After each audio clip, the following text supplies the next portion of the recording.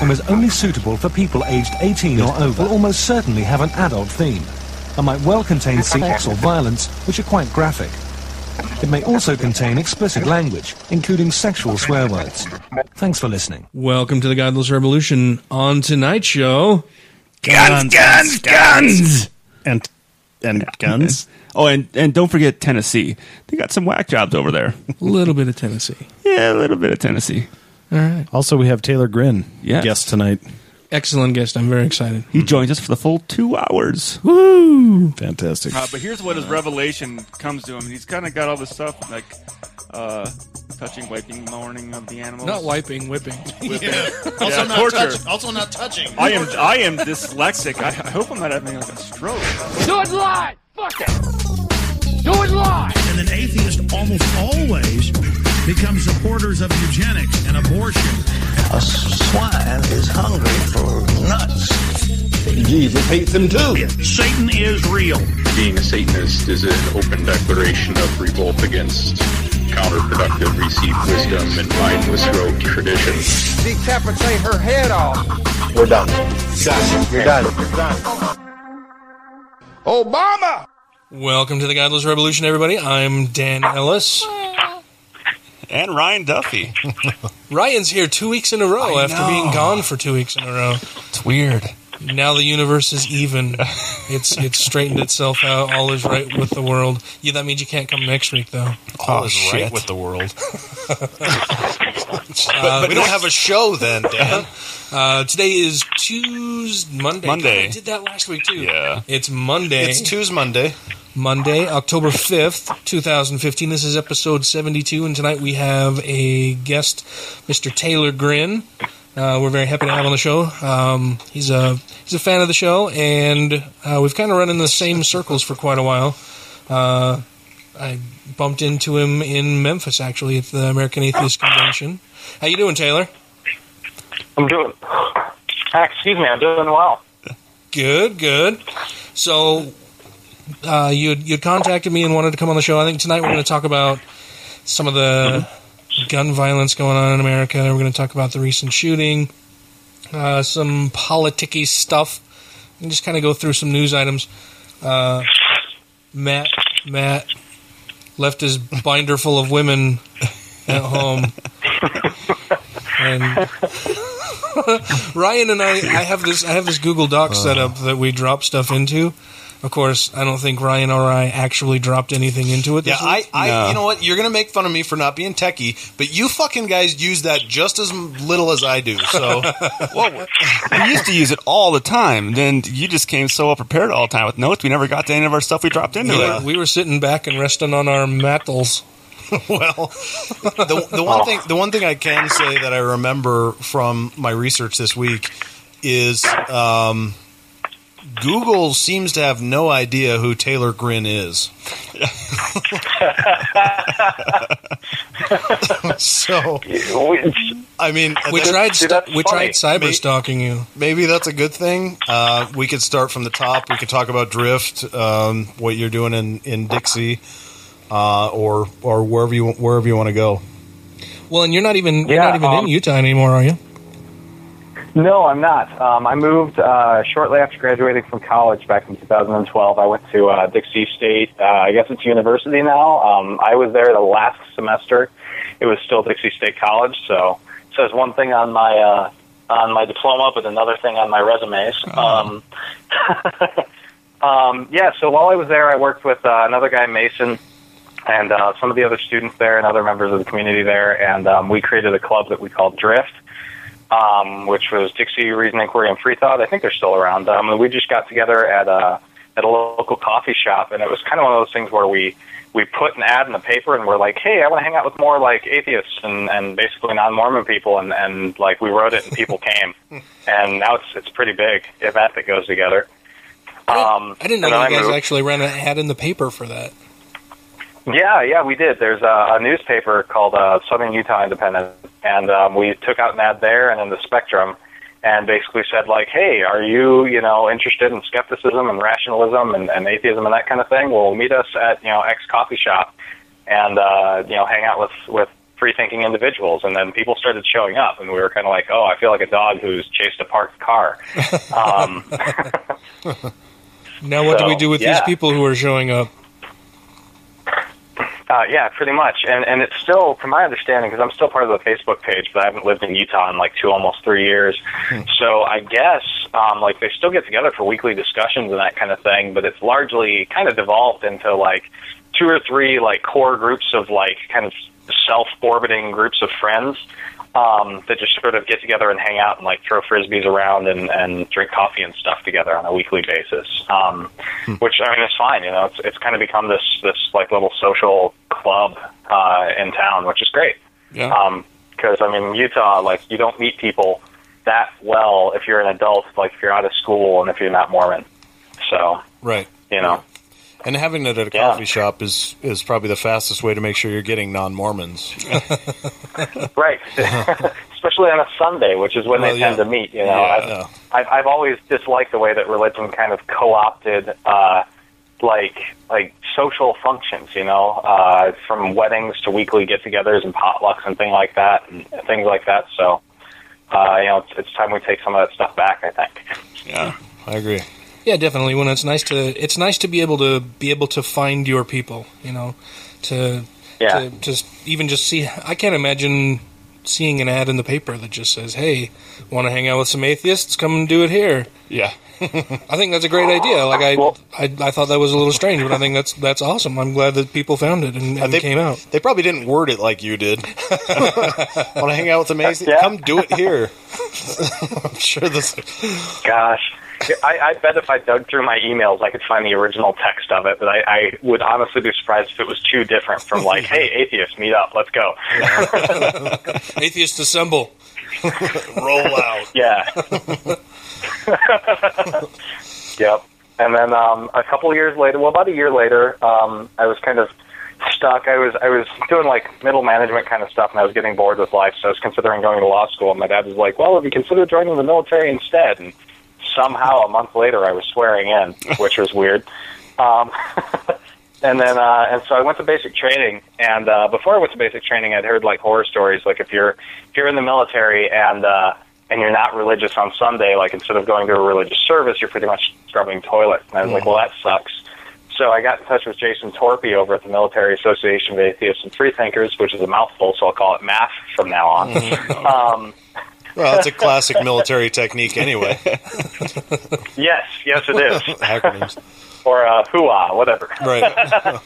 So I got in touch with him, and he got me in touch with some local folks down in San Antonio. And basically, like when I went to basic training, we had this initial briefing in this big chapel that was like, okay, these are the religions that exist. Each of them is going to give a 5-minute spiel. Then afterwards, you're going to go off to like whatever religion you prefer, and you'll talk to that like religious officiator more about the services, and then that kind of helps you determine where you go for 8 weeks of Air Force basic training. And so pretty much like I'd known that was going to happen. So as soon as that was over, I went to my TI, which, as you can imagine, 3 days into basic training, approaching your TI and saying, "Sir, my religious needs aren't being met." Was a fun encounter. Oh yeah, I'm sure. While in basic training. Yes. Oh yeah. While in basic training, like newly shaved head and everything. Wow. Yeah. So I basically I wanted to keep the conversation short. So I was like, "Sir, my religious needs aren't being met. Here's a piece of paper. It has contact info of people who can arrange for my religious needs being met. Can I please leave without doing push-ups, sir?" And and he was like, "Well, this is above my head." So he talked to the chaplain, and surprisingly, the chaplain worked very, very well with me. One of the funniest things about the story is people tend to kind of push adversity on the interactions when dealing with entrenched Christianity or whatnot, or religiosity. I felt none of that. I don't know what was going on behind the scenes, but the chaplain was extremely pleasant with me. For the couple of weeks I wasn't going to services, they allowed me to go off to the side in a conference room and just hang out for a couple hours studying. I read the Good Book that was done by A.C. Grayling. I had that sent to me. All right, that's like the humanists' Bible kind of thing almost, Bible, right? Yeah. Yep. Yeah. So I spent my religious time reading about the Battle of Thermopylae and other Greek history from the Good Book. Nice. So, yeah, and then after 3 weeks, they had services, and we initially showed up with 8 people. By the time I left, we had like 20. We were in a foyer area that was between like where, oh gosh, I'm trying to think who it was. It was the Buddhists and somebody else, and we were in like the lobby area outside of where they were doing their services, which was actually great because so many of the people who were going to the Buddhist services were like, oh, I'm actually an atheist, and this is just the closest thing I could find. Right. And so now they've got something like 120-ish people attending weekly, and the graduating basic training class is like 600 people weekly. Yeah. So, I mean, that's a pretty good chunk. Yeah. So, but that was a few years ago. Now I'm not really doing anything in the atheist community, but I'm kind of trying to change that. It's just also trying not to create a conflict of interest with my career field. You know, you have to kind of tiptoe in the military. So, yeah. But anyway, I'm sorry for talking so damn long. That's my history. No, that's awesome. That's neat. I didn't even know I had that option when I went through basic training. So I just Well, you didn't. I didn't. You No, went the last it wasn't couple of around. years. Yeah, because I went through in 2002. This was Army? No, this is Air Force. Air Force? Same thing, Lackland Air Force Base. Wow. And I did the same thing. Yeah, we got the option. They actually told us, going, hey, here's Sunday service. Here's, all line up, go there. If you don't want to do that, you guys can buff the floors. So I was like, okay, I guess I'll go take a nap in a pew. Right, exactly, yeah. And, I mean, I went like, oh gosh, 1 week I did go to the Islam services, and I had to basically leave early so as not to, like, get into an argument with the guy there. It was bad. It was really bad. I had to excuse myself because he started playing this video that was, like, predictions of modern science that existed in the Quran, and I was sitting there. Oh, yeah. Oh, it was so bad. I was like, remember where you are right now, Taylor. How can we shoehorn in our ridiculous backward beliefs into what we know to be true now? It was insane. Yeah, no, it was literally everything I could do to hold my tongue because I'm a pretty confrontational person. And no, it was nuts. We might have fun tonight then. I don't even think we had the option of going to a Buddhist or an Islamic prayer while in basic. I remember you had the New Age Christian, which had the rock band playing on stage, and they had the biggest area. Then Presbyterian and Baptist and Jewish was all I remember. Wow! They've got Mormons, Wiccans, Buddhists now. Yeah. A lot of people would go to the Wiccan one, and they would basically bring cookies and let people meditate. And then they started getting wise to that, so they had to start doing the meditation standing up. You can't meditate standing up. You can meditate on your back snoring. I have to lay down with the lights off and a pillow over my face. Why do they care? Because they don't like you sleeping while you're at church. They don't like you sleeping at all. There's this archaic rule in the the UCMJ, the military law book, basically says you can't sleep on duty, and they're purposefully trying to keep you sleep deprived throughout the whole process because the whole thing is about stress escalation. They're trying to teach you stuff under stress so you remember it under stress. Oh, okay. And so the sleep deprivation is a part of it. Yeah. Yeah, I just remember trying to find ways to sleep with my head facing upwards like I wasn't sleeping. In the UCMJ, that's the Uniform Code of Military Justice. Yeah, okay. Yep. Yet another acronym, or initialism, I guess. But, I loved when I worked for the DoD, a lot of the acronyms that they have other acronyms in the acronym itself. Oh, it's turtles all the way down. It's nuts. What are you... I'm a civilian all the way, so I don't know what the fuck you're talking about. What's an acronym? An acronym within an acronym? What is that? You would have an acronym, and within the acronym, one letter would be a full thing. Another acronym. I'm trying to remember. I can't think of any off the top of my head. It was when I was doing a lot of documentation for the software that we were doing.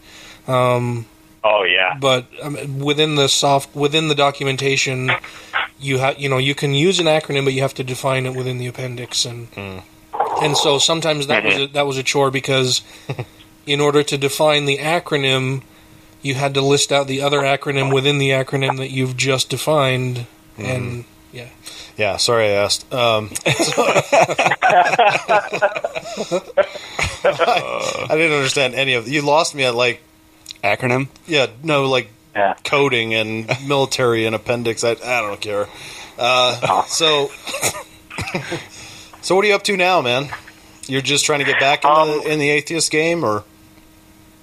Well, yeah. I mean, basically, like when I was in college, I was a news editor for the student paper, and I had an opinion column. I actually had a radio show for a little while, and I just miss, I guess, producing content. And I feel like there are a lot of, how would you put it? My general criticism of criticism industries, which I think atheism and a lot of other like activist kind of movements are associated with, is that they tend to be like kind of in a negative note, which definitely I think needs to be there.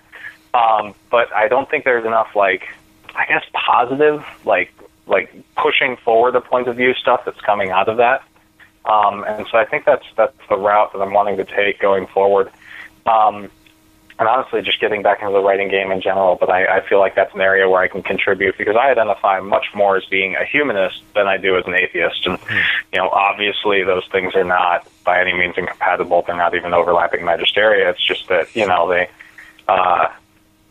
I'm much more concerned with like, okay, I went through my angry atheist phase, now what? And so that's what I'm wanting to get back into, especially now that like things like gay marriage are legal. I'm a lay leader within humanism, and I'm working on becoming a full-on, not military chaplain, but what the humanists call chaplains, which is basically a priest, and being able to do things like weddings and that kind of thing for the groups which priests will typically not wed. And I would hate to be in a situation where like I or someone I knew was getting married and someone's trying to push religious overtones on them when they don't want them. That's a huge chunk of our culture that's missing. And so I think that positive movement is something that I'm very interested increasingly now in moving forward. And so that's something I'm starting to explore. I spent the last couple of years kind of stabilizing myself in this new career, and now I'm like, okay, well, what can I do? How can I start being a better part of my community? Mm-hmm.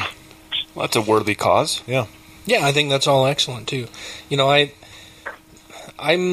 I'm still angry, and I probably always will be angry, and just because I see so much bullshit going on around me, and it's, I don't know. I think the anger for me is a good motivator. I love talking about a lot of the positive stuff that's going on though too, and I think we try to do a little bit of both on the show, but we mainly bitch. Probably me much less than you guys, but yeah.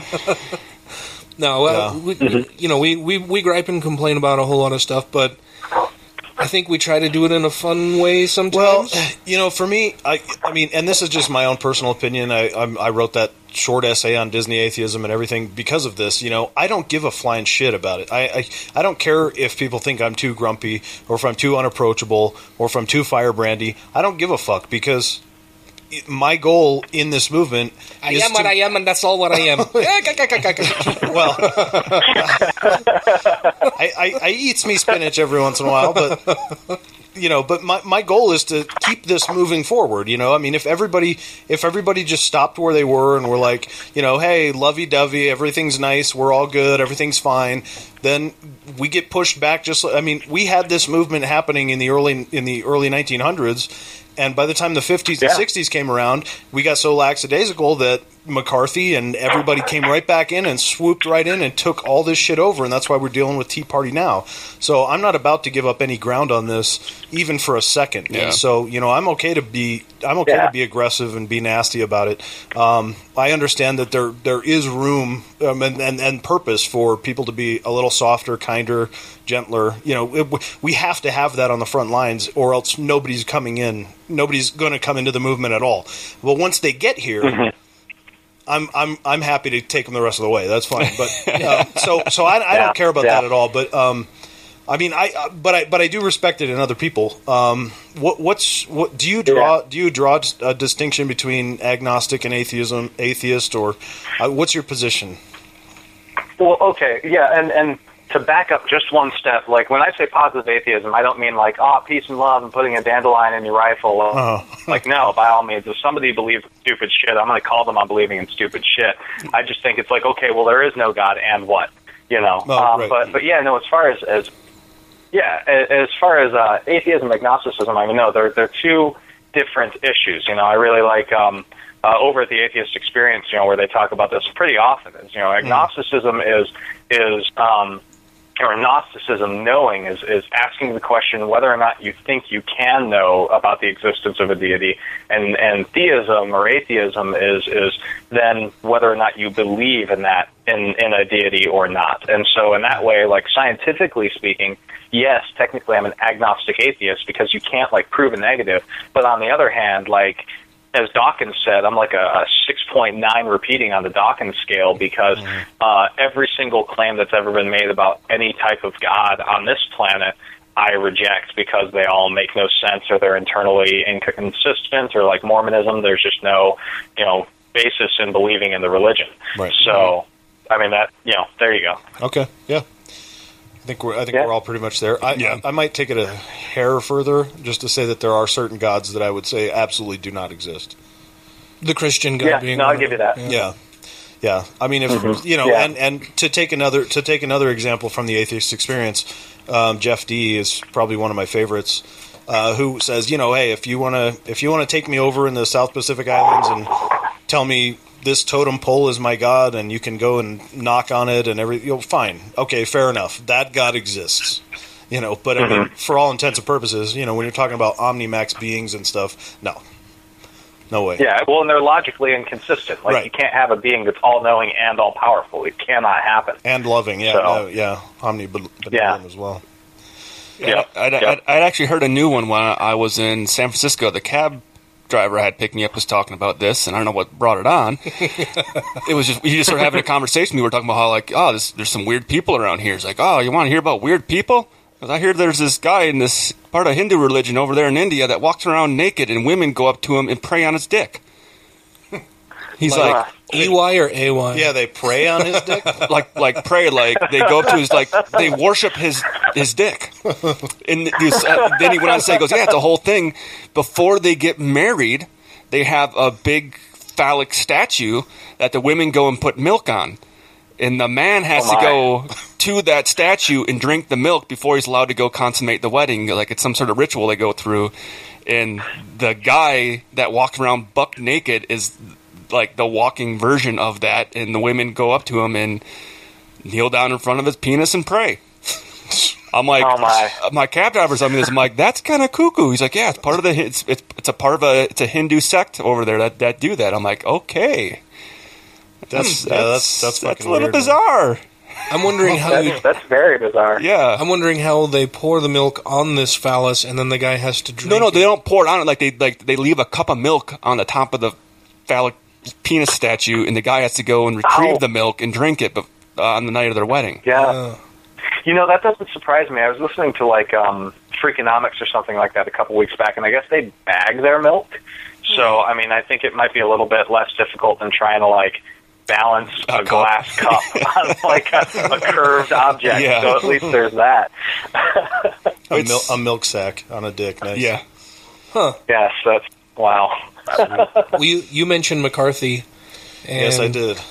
Did you watch the Colbert thing on McCarthy, who's running for the House Speaker? No, is he related? I don't know. Hope not. Oh, okay. I honestly, I have not watched any Colbert since he made the switch. I haven't. The only thing that I've watched is this clip today. Yeah, not for any particular reason. I love Colbert. I haven't found the time. Well, I've been doing a lot of studying or researching for the show that I just didn't fucking happen to remember. Was he the McCarthy guy that said they did the whole Benghazi thing in order to drop Hillary's numbers? One and the same. Yeah. That's the guy.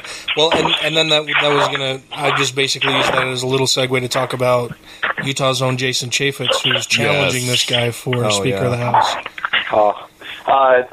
John Oliver with Last Week Tonight just did a really good piece on that about him embarrassing himself with his Planned Parenthood statement. Oh, I didn't see it.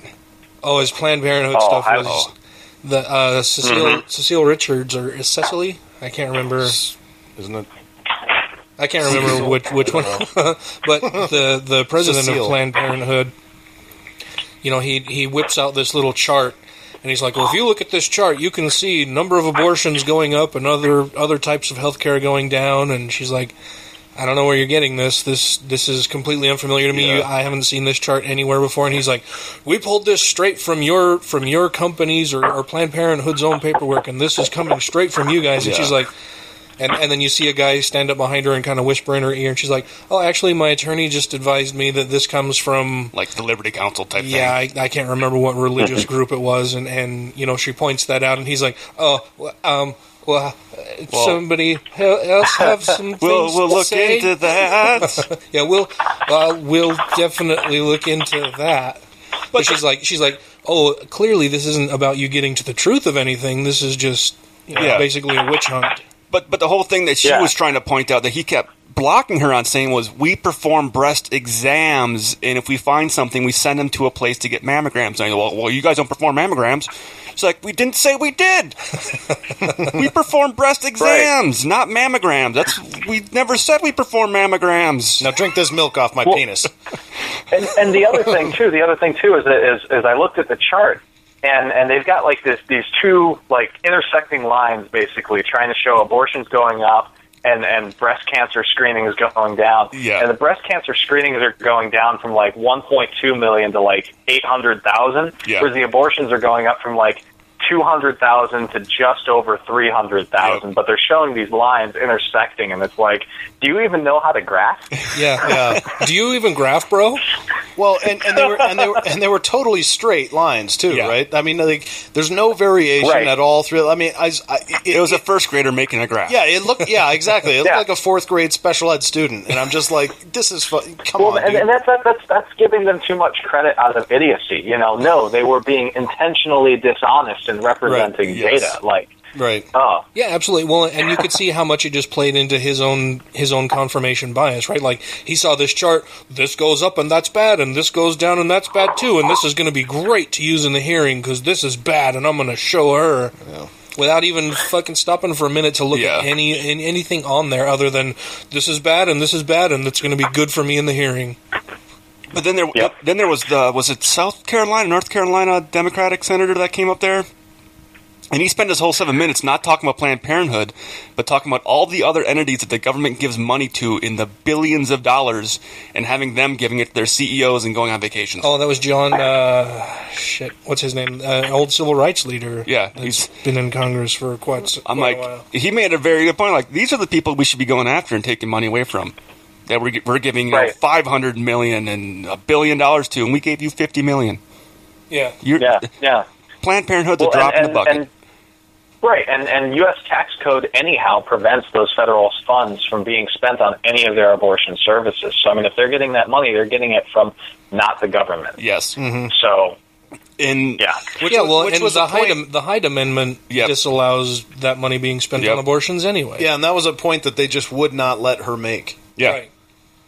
Right. And I know when the lady that runs the Planned Parenthood here in Utah, we came on the news and talked about it, she was like, we get audited 4 times a year. They're like, we have very strict books showing exactly where funds are coming from, donations and government funds, and where they all go out to. It's not a surprise. Yeah, I think it's 7 separate states now have conducted their own independent investigations of Planned Parenthood within their states. And as far as the question of does Planned Parenthood harvest and sell baby body parts, the answer is fucking no. What are you, ridiculous? No. Well, because legally, Planned Parenthood can only do first trimester abortions. There are no parts to harvest. Yeah. They only do like the oral, whatever the orally induced, pill form abortion is. That's the only kind they can do.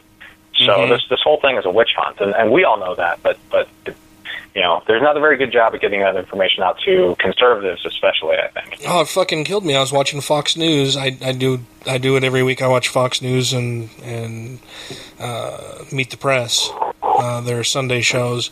And Chris Wallace said, well, we all know it's a fact that Planned Parenthood harvests and sells these body parts. And I'm like, a fact from where the fuck are you getting this information? And where is your journalistic integrity, motherfucker? Like, you just said, we all know this is a fact when it's clearly not. Like, what the fuck are you basing that on? Even if he had said that some people believe this to be a fact, or some people are saying this is a fact, but no, he went full Fox and said, we all know this is a fact. I like that. Well, there's only one journalist on Fox, and that's Shepard Smith, and the rest of them are just propagandists. I mean, sorry, I'm very spiteful towards Fox. I just spent my last year-long deployment with the only news station in our office being Fox News, so I'm a little chafed. Bill O'Reilly's our hero, so we're going to have some... I don't know. I can't decide if I like him or Hannity better. We were all very, very upset when they let Glenn Beck go. Can you imagine that being too crazy for Fox? It's hard. Oh. All right. Well, you going to hang around and do some news with us then? Oh, yeah. That would be fine, yeah. Awesome. Sweet. I'm excited to get to the shooting one, but we can do some other stuff first if you got some. Okay. I wish I had my fucking notes, goddammit. I feel naked, dude. I don't know what to do. Well... We should pull up the Tennessee news article first. We have it sitting in our bank right now. The Tennessee news article. Which I don't think we pulled up yet. But while Dan's searching for it, we can just start talking about it a little bit.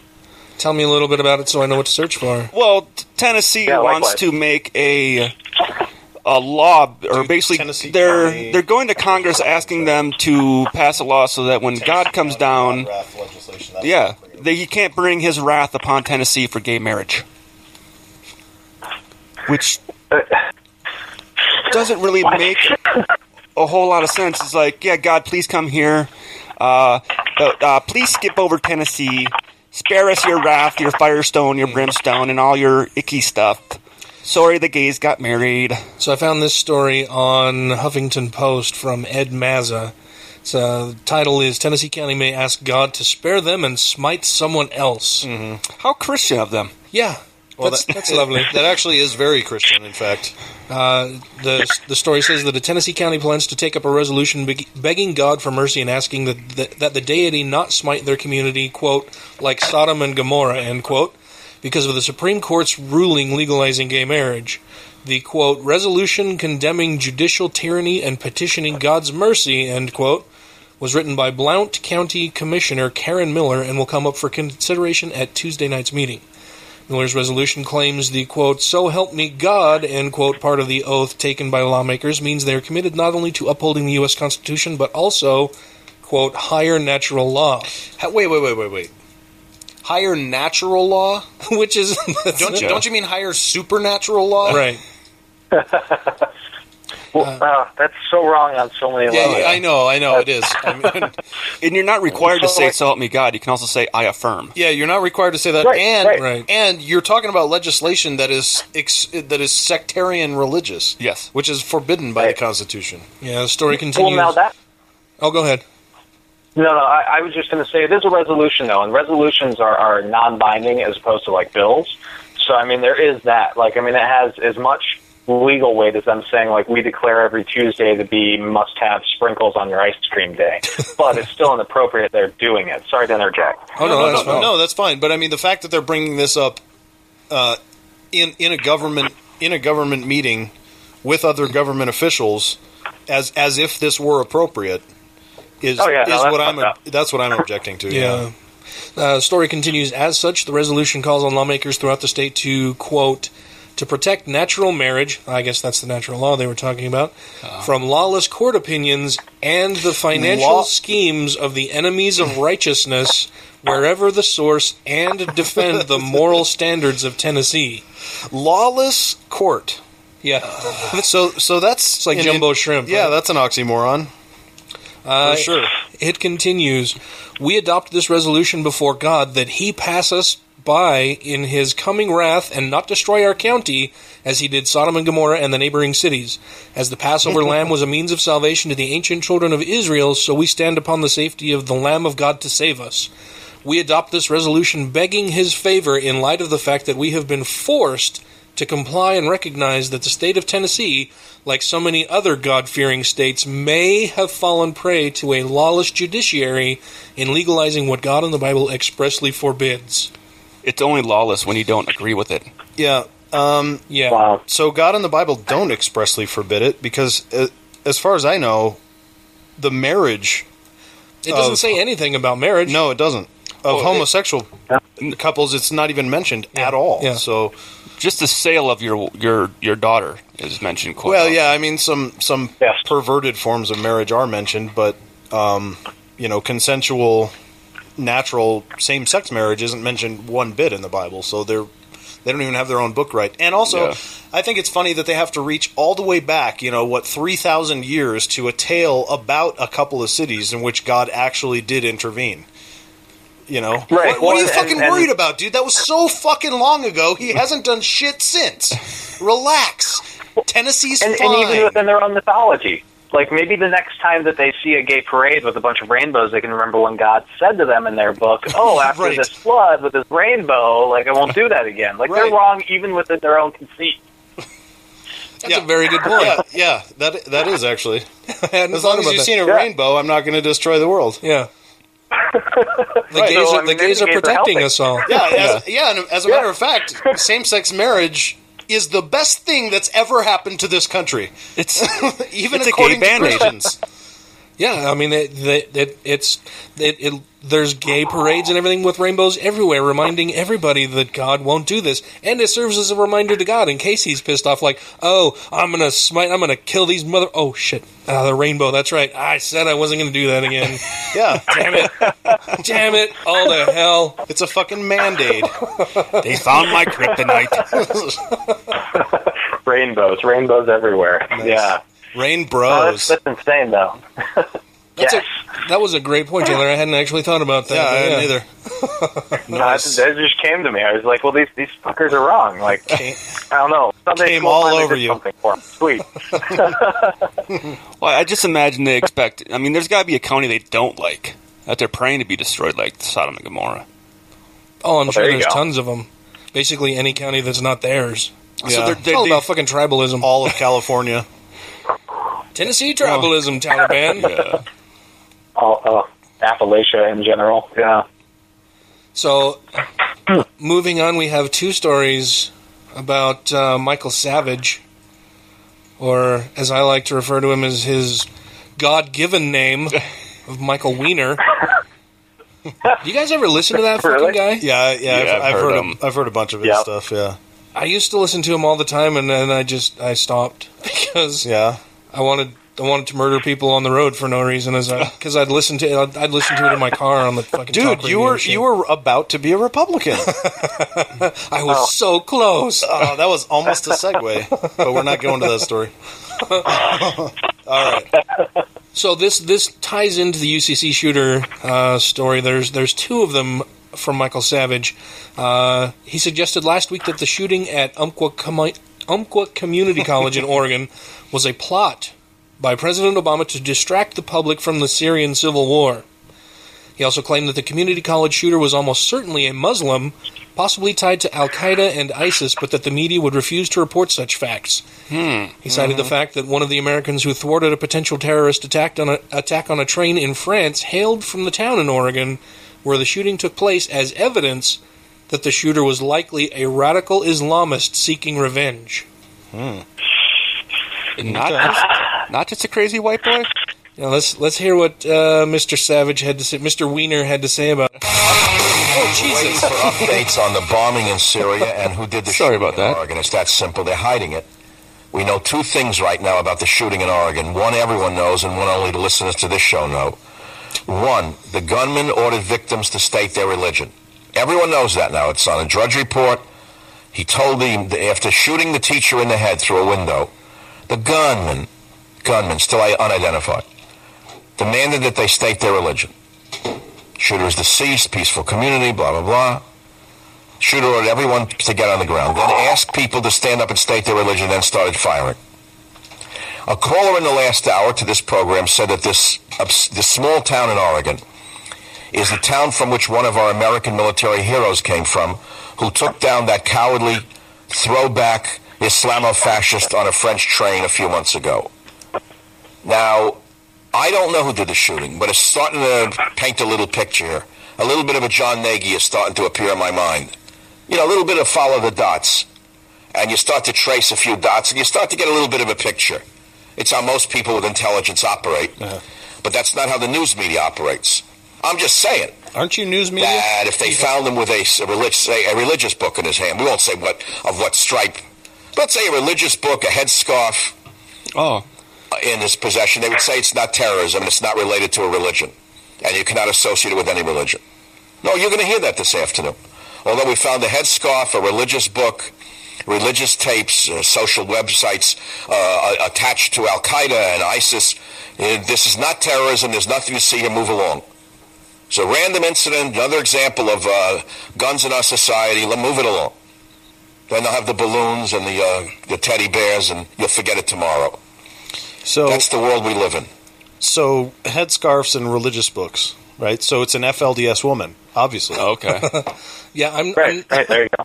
I'm not sure whether I should be happy that he's at least not saying that this guy was an atheist, or if I should worry that he's saying that he's a Muslim. Like, either one is bad. Well, he's just going after crackpot conspiracy theories. Well, that's what Michael Weiner loves to do. Yeah. And when they looked at his MySpace account, which I don't know anybody fucking used MySpace anymore. But still exists. I guess so, because that's where they dug up that he had liked someone on MySpace who was Muslim. It's kind of the hood, though, now, MySpace. It's the hood. It's where the underground goes. Yeah, it's a bad neighborhood. Well, so I was reading in preparation for this a couple stories about that, and I'm reading a CNN piece on that shooter, and the survivor, she said, and I quote, "I don't think he was actually targeting a specific religion. He just wanted to do it for fun because he shot every single one. He started shooting people before even asking, their religion. Yeah. So this is insane." Yeah, the report that he was targeting Christians comes from supposedly two so eyewitness accounts, survivors of the shooting. But I mean, you're talking about eyewitness accounts first of all, which I give about maybe anywhere between 5 and 7% truth That was value. all coming from a single eyewitness. Oh, were they both talking before they? No, it was a single eyewitness that came out and said he was targeting Christians. Okay, well, I read two sources, but yeah, I heard there were at least a couple. Oh, okay, but either way, I mean, this is a majorly traumatic event that you're trying to ask them to recall, the specifics in detail about. I mean, eyewitness accounts already are extremely untrustworthy, and you add in trauma like that. I don't buy a word of any eyewitness. I mean, I don't take that to mean shit. A lot of it just gets lost in the fog of war, right? It's when you're in that just ask that Brian kind Williams. of stressful environment. That was the other thing that killed me when I was watching Fox News was that I can't remember if it was Chris Wallace or one of his guests just stated it as fact that this guy was targeting Christians. This was a targeted attack on Christians at this school. I was like, no, it wasn't. You're fucking lying. You shot rotten bastards. You know how easy, everybody. Then why didn't he go to a Christian college? Yeah. Yeah. I mean, or a church. That's a super target-rich environment. Yeah. It would be so easy to target Christians in this country. I mean, you don't need to look for martyrdom, So the other thing that Michael Weiner Savage suggested was that the UCC drink this milk off my dick. I like to hyphenate it. His real name and his new adopted last name, Michael Weiner Savage. Michael Savage Weiner. Weiner Savage. So the other thing that he suggested was that the UCC shooting was an Obama conspiracy to distract from the Syrian civil war. He's been cheering on Russia's bombing campaign in Syria, which has mostly targeted anti-regime rebels rather than ISIS forces, insisting that Russian involvement in the country's civil war has terrified President Obama, whom Savage has accused of supporting ISIS. And this is from Right Wing Watch. Cock Ring Watch. Let's hear what he has to say about this. This is pretty funny. Very simple question. Do you support or oppose Russia's airstrikes today? Now, please don't call me and tell me that they're not attacking ISIS, they're attacking Syrian rebels. We covered that baby talk yesterday. Well, let's move the dialogue a little past what we all know is true. And by the way, at the same time, right on schedule, sorry I can't notice it, there's a shooting at an Oregon community college, 10 dead. Right on schedule. I'm sorry, I'm not generally given to conspiracy theories, but it seems to be a very convenient way to get Obama's abject, disastrous failures as a foreign policy moron off the headlines. Now we're all focused on the deaths at a community college. I didn't say that it was orchestrated by the government, but I'm starting to wonder, how do these things happen so conveniently for a failure like this? Where is Obama? What fundraiser is he at? Where is he hiding? What? He's fucking nuts, man. That's part of the reason I stopped listening to him. And he went so far into fucking Nutville that I couldn't follow him even down the crazy lane, like kind of like Huckabee. Right. Well, and okay, so Wikipedia has a shooting tracker, right? And there have been 296 shootings in the U.S. this year, right? Yep. So yes, it's very convenient that the shooting happened in Oregon on that day. One has happened basically daily the whole year. Yeah. How many days? How many days in the year have there been? Not even that many. They're 260 something, right around there. Gosh, I don't know. Yeah. So at least one a day, maybe more. Yeah. On average, yeah. Yeah. So we're averaging more than one per day. Right. So where's Obama? Like who fucking cares? That's a total red herring. It doesn't even matter. Oh man. These guys are crazy. I was raised with them. They're nuts. They're all nuts. They're all trying to find Yeah. I have a feeling this conversation is going to end up in gun issues. Right. Second Amendment stuff, which I'm not totally sure. Dan has said maybe I'm not further left than he is on this, but I'm certainly more left than Ryan, and I'm guessing with your military background, I'm probably further left than you are as well, but that'll be an interesting conversation when that comes up. Yeah, sure. Do you want to move into that now? I've got a couple more things, but... Are they related? Well, Ben Carson talking about gun control being ridiculous, using a fake Thomas Jefferson quote. We can do that. We can kick off our gun debate with that. Okay. That sounds good. So Ben Carson, this again is from rightwingwatch.org. Ben Carson cites fake Thomas Jefferson quote to argue that gun control is ridiculous. The story says Ben Carson reacted to the shooting of 10 people at an Oregon community college last week by warning that it would be used as a, quote, an excuse. I'm sorry, I'm trying to get into my Ben Carson voice here by grabbing imaginary boobies. Yeah, imaginary boobies. Talk slower. An excuse to grab people's And you got to pretend guns. like it's the first time you've ever touched them.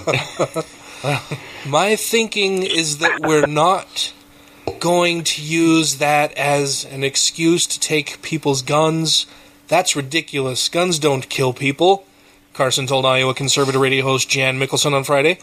Carson also falsely claimed that the shooter targeted the college because it was, quote, a gun-free zone. End quote. The school was, in fact, not a gun-free zone, and several students on campus were concealed carrying at the time of the shooting. Later in the interview, Carson cited a fake Thomas Jefferson quote to claim that gun regulations don't work. Let's listen to that. Said that when the semi-automatic weapons ban expired, that bill imposed, it had a 10-year expiration date. Bush did not renew it. Big mistake, and she wants to reimpose that. To what degree how far does the Second Amendment go about what style of weapons there's a lot of confusion and a lot of dissent over some of these issues. The people who want to get rid of our gun rights, I want them to tell me exactly how that stops these kinds of incidents from happening. Because the people who are going to commit these crimes, they don't care about your silly rules. They're not going to pay attention to them. So all you're going to do is create more vulnerability. As Thomas Jefferson said, he said the people who will be disadvantaged are the ones who are law-abiding. Yeah, I don't remember that Thomas Jefferson quote. No, it's because it doesn't fucking work. Oh, yeah. As Thomas Jefferson said, you can't believe everything you hear on the internet. And I think that whole the whole sentiment he expressed there is bullshit. Yeah. I mean, when was the last time a gun-toting civilian stopped a mass shooting? It's never happened. It has happened. No, but, it was but 30 something years ago. Not recently. Well, and it certainly hasn't stopped any of the last 300 we've had. So that argument's bullshit. The only recent one I could think of that possibly could have turned into a mass shooting was the one in Texas where it was a cop that was off duty. That's not a civilian. Mm-hmm. It wasn't a civilian, but they weren't on duty, but they're still carrying a gun. They weren't on duty. And I'm getting there. Don't worry, Matt. I'm getting there. I know where your brain's going. I'm going to go there in a second. Just don't you fucking worry.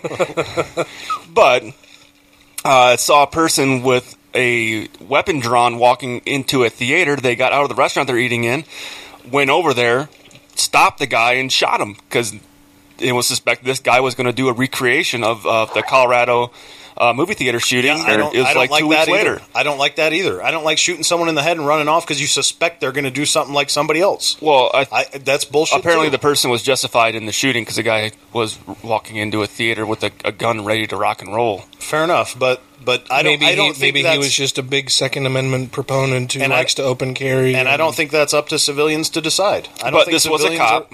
This wasn't a civilian.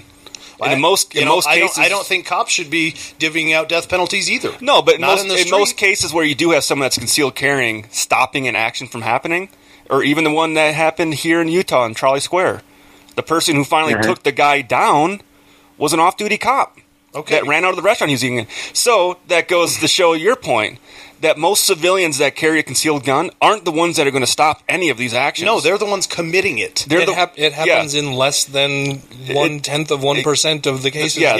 It's untrained, crazy civilians with easy access to guns that are committing all of these problems. Yes, but they want to spin the story saying, well, if there's more people with concealed guns, this won't happen more. I'm like, well... But it's never stopped them. That's the exactly, problem. The evidence is not on the side of Ben Carson in this. And I guarantee it's not on your side. Just like this, there's plenty of people with concealed carry guns with them, but they're not running to go into the gunfire and try to stop this guy. They're fucking hiding. Yeah. They're doing the smart thing in their Which they should be doing. I don't want to get shot. Right. Okay. So more guns does not equal more safety. It doesn't. Fair enough. Okay, we agree. So this is bullshit. Yeah. The only times where I've seen a civilian draw a gun on someone and shoot them is usually like a carjacking or a robbery type thing. Even the last one of those went bad. They shot the fucking victim of the carjacking and ran off. There was that one, yeah. So, I mean, and the old man it was an old man who finally stopped the shooter just by tackling him, but there was the guy at the Gabby Giffords thing in Arizona. Yeah. Right. Who almost shot the wrong person. Yeah, so I'm not hearing a lot of opposition. I don't know, Taylor, what do you think? Well, I mean, my general point of view has always been I think that gun licensing should be fairly limited to individuals who have actually had some level of training. You know, not just in terms of being able to hit a target, which is pretty much all the carry concealed permits look at, but also your level of like trigger discipline. You know, something that military folks and police tend to have. Military folks. I think there's. We do. I'll disagree about the police, Bart, but military, sure. For now, I'll give you a tentative agreement on that one. I'll never forget. Keep the mouse out of the house. Yep, exactly. Keep the mouse out of the house. Yeah. Right. Well, and it's like one of the big arguments I hear from conservatives is like, what happens when one day big government tries to take my gun away? Yeah, sure, exactly. Like, I'm a member of the Guard. You know, like all the people who are in the military. You know, these are my views, not the military. Like all the people in the military are your neighbors. You know, they are people who grew up in your community. I would not turn and shoot my own people. Like this black helicopter crap isn't ever going to happen. Yeah. But having said that, I don't think that gun control is going to work. You know, right now on the free market, like I could order on the internet almost every single part to an AK-47 with zero regulation over those parts. The only part is like this main stock of the AK-47.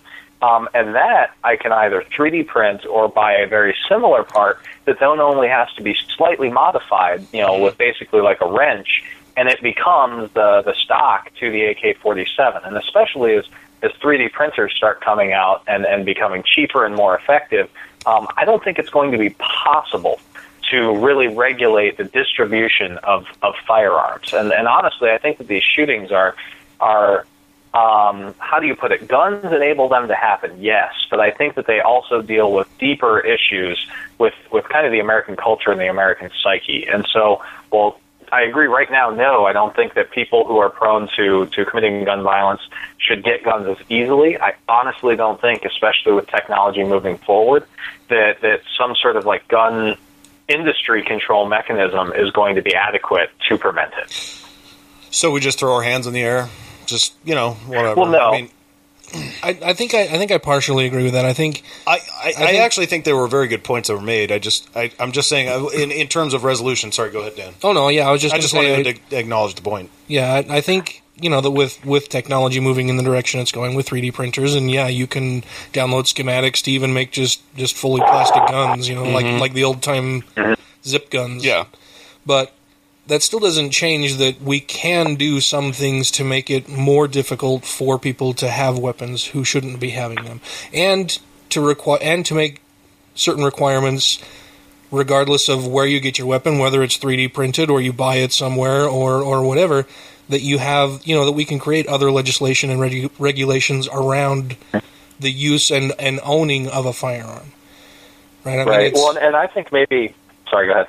Well, I was just going to say, it seems like too many people are caught in this false dichotomy that it's everybody can have a gun or nobody can have a gun, and that's not. I mean, neither one is really the solution to anything. Everybody having a gun. This might be where I'm more left. I think. I mean, I agree that it's definitely a binary sort of a view that people have. Although I would be totally fine if the Second Amendment interpretation meant National Guard and no civilians have guns. Boom, take them away, black helicopters, whatever. I'd be fine with that. However, I'm still open to other interpretations of the Second Amendment, like what you're talking about with, maybe there's some middle ground there, whatever. But definitely getting rid of weapons, at least these are not mass stabbings. Right? They're mass shootings every fucking time. So, I mean, getting rid of guns absolutely will decrease that. But I don't think you can get rid of guns, is my point. No. You can try. Try. I mean, you can yeah, that'd say be a battle. I mean, you can say that you can't have a gun and whatever, but then, if people can't buy it from a gun retailer, then they will. They'll 3D print whatever. They'll make their own gun. So we're back to throwing our hands up. No, we're not at all. We're not at all. You didn't let me finish. Sorry. So I'm not saying that even if you were to try to ban them, there's no way that you can. Not that you shouldn't try, or that we couldn't pass some legislation to make it much more difficult. And I think there's a lot of things we could do. We could, get rid of certain types of things, like you can't have a 100 capacity magazine. That's silly. There's no need for that. Limiting the rounds per magazine, so that there has to be some pause in the amount of shooting that you can do at any given time. And ridiculous crap like Dragon's Breath and stuff. I think there's no point to that at all. Well, and I often hear people bring up the whole thing about, cars can be used as weapons too, and I could just drive my car down the road and run people over. And Ryan mentioned this pre-show. Well, sure, you could, but cars aren't designed to kill people, and when you get a car, you have to have a license to have a car, you have to go through instruction for a car, you have to register your vehicle every year, you have to renew your license, depending on the state, every 5 or 10 years or 3 years or however long. There are a bunch of laws around that I think we could do something similar with guns, and then I think something else is that for your vehicle, you also have to have insurance. Yeah. So you have to have insurance. If you want to own weapons, great. You have to go through training. You have to go through registration. You have to do all these things, and you have to carry insurance. And that if you use your weapon or somebody else takes your weapon and uses it, the people who are harmed through this are going to be compensated because you're carrying insurance. And then that's an extra cost for you that if you want to do it, okay, it's going to cost you more money. Mm-hmm. But I can also go buy a car without having a driver's license or insurance or anything. I can turn that car into a bomb. Sure, but that's so silly. I think, you could turn a tire into. I mean, you could turn a rope swing into. I was just going with the. The other point that I was making pre-show about the car thing, which I think is probably the most important one because I mentioned it. But because cars have a very specific purpose that is used people use it for that purpose 99.9999% of the time. Guns have no purpose but to kill. They don't do anything else. I mean, you could target, shoot, or whatever, but still, the point is to kill something. I mean, cars have tons of other purposes that aren't. I mean, it's very rare that somebody's using their car as a weapon. Sure, it happens. Then, right? But the main point is that cars are for something else. If someone uses it as a weapon, that's kind of weird. They weren't created as a means to kill. If somebody uses a gun as a weapon, that's exactly what it was intended for. So there's nothing else for that thing. So why do we see so many people using guns to commit mass violence? In America? Because it's fucking easy to get available. So if you take away the availability of them to get a gun, they're just going to find other fucking means to do it. And kill less people in a slower fashion? I guarantee they'll kill less people in a slower fashion. Yeah, just like Sweden. Just like Sweden. All the mass shootings they have. But to go back to the worst school massacre we had in the U.S. took place in I think it was 1920s or 30s, where a guy just dropped a stick of dynamite into a schoolroom. Oh, well, okay, sure. And how often do we deal with that? Happen? We don't, because it's hard. You can't buy dynamite anymore. I mean, so that's an argument for not having guns. Ryan. No. Okay, slow down. It's really hard to get dynamite. You can't buy dynamite, but you can fucking make your own explosive device. It's not really hard to figure the fuck out. And you can make your own guns. Jesus Christ! If we were living in a cartoon, all I'm saying is that you take away that means that a psychopath will still find the means to take out his shitty psychopathic intentions, even if it might not be as many. Why not make it more difficult for him to do it? If we were living... Well, I'm not saying don't make it more difficult. All I'm saying is we need to address the mental health issue of it as well. Not just the gun side of it. We need to address the mental health issue side of it. If we were living in a cartoon world with TNT and shit, it would be easy. You just bend the guy's barrel back towards him. It doesn't kill him. It just turns his face black for a while. You're fine. But the problem is it's not just a mental health issue. No, it's not just that, but that's a big part of it. Oh, look, the guns are the problem. It's a multi-issue problem. No, bullshit. Because when you go to all these other countries, like in Northern Europe, where they don't have these kinds of shootings regularly, what have they done to eliminate their mental health problems? Free. Look, they still have people with depression. They still have people with schizophrenia. They still have all those mental health issues, but guess what? Those people can't get fucking guns. They can't get guns, and they also got free access to health care, and they don't have to pay out of their pocket to fucking go see a psychiatrist, which costs a lot of fucking money. Doesn't matter. What do you think, Taylor? So one thing I think... Well, I agree with the mental health issue, and I'll get to that in just a second. One thing I think is maybe we should be regulating ammo, not necessarily guns, because guns are really easy to make. Even if you're trained in making ammo, like, it's a dangerous thing.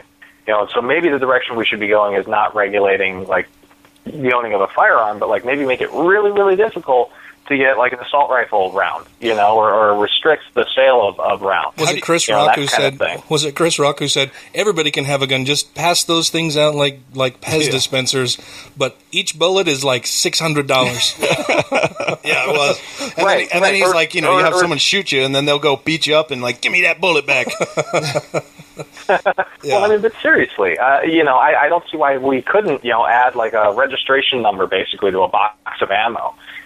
For the same reason. We already have to police our rounds. If you're in the military or the police, you keep track of how much ammo you expend. And ammo, I mean, people can do it. People can make ammo in like their shed, but I mean, there's going to be a chance of misfire, a much higher chance of misfire than if you buy it, from a major producer.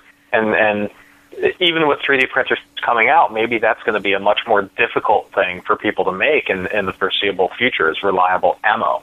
And I think that's just a more effective way to go about it, because I feel like the genie is kind of out of the bottle as far as the actual guns themselves is concerned. Like, I agree. I don't think they should be as widely distributed, but speaking practically, what are we going to do? And I think that on the restriction side, I think that controlling ammo is probably the right way to go. Well, I think maybe doing both. Or all three, the mental health, definitely. License, registration, training, and insurance to have a weapon, and then make it much more difficult to just buy and stockpile ammo. Exactly. Yeah, and I think that the mental health issue is a huge thing. Before we jump into that one, I'm just curious, because I can already see the objections from the ultra-right. How do you square the ammo regulation with the Second Amendment, which only talks about firearms? That's interesting. Well, I mean, it seems like you're going to need some court interpretation there. It's not outside of the reasoning ability of a good lawyer to be able to say, well, if an object depends upon, something else, and that something else needs to be included in the object. Like if we were to say, freedom of the press. Well, yeah, they said freedom of the press, but that doesn't talk about the internet. Well, subsequent court has said, like, if you're a internet-based newspaper, yeah, you still have freedom of the press. Like, that's a no-brainer. And so I think the immediate argumentation that the right would be using is like, ammunition is necessary for the use of bearing arms, and so it should be included in that legal fiction. So, unfortunately, but that's what they're going to say. Yeah. And they'll also say big government trying to tax and regulate everything, or Obama, Well, and we covered a couple weeks ago the basis for conservatism. At least one of the major factors is fear. And it just so happens that fear is also one of the leading factors for gun stockpiling. And it also, in my opinion, I haven't backed this one up, but I would be very willing to bet that fear is a major component in religious belief as well. Fear of death, fear of doing the wrong thing, whatever it is. And it just so happens all three of those tend to be found in the same people. Not always, but they tend to be found in the same people. Now, you guys, I'm not a gun owner. Not necessarily. I mean, you probably could have guessed that, but I mean, it's not necessarily because I have this liberal view of it or whatever. I don't know. It's never seemed that important to me. Dan and Ryan are. I would imagine you are, but you don't have to say anything. But that doesn't matter. But any three of you guys, and I've said this before, owning guns is totally fine with me.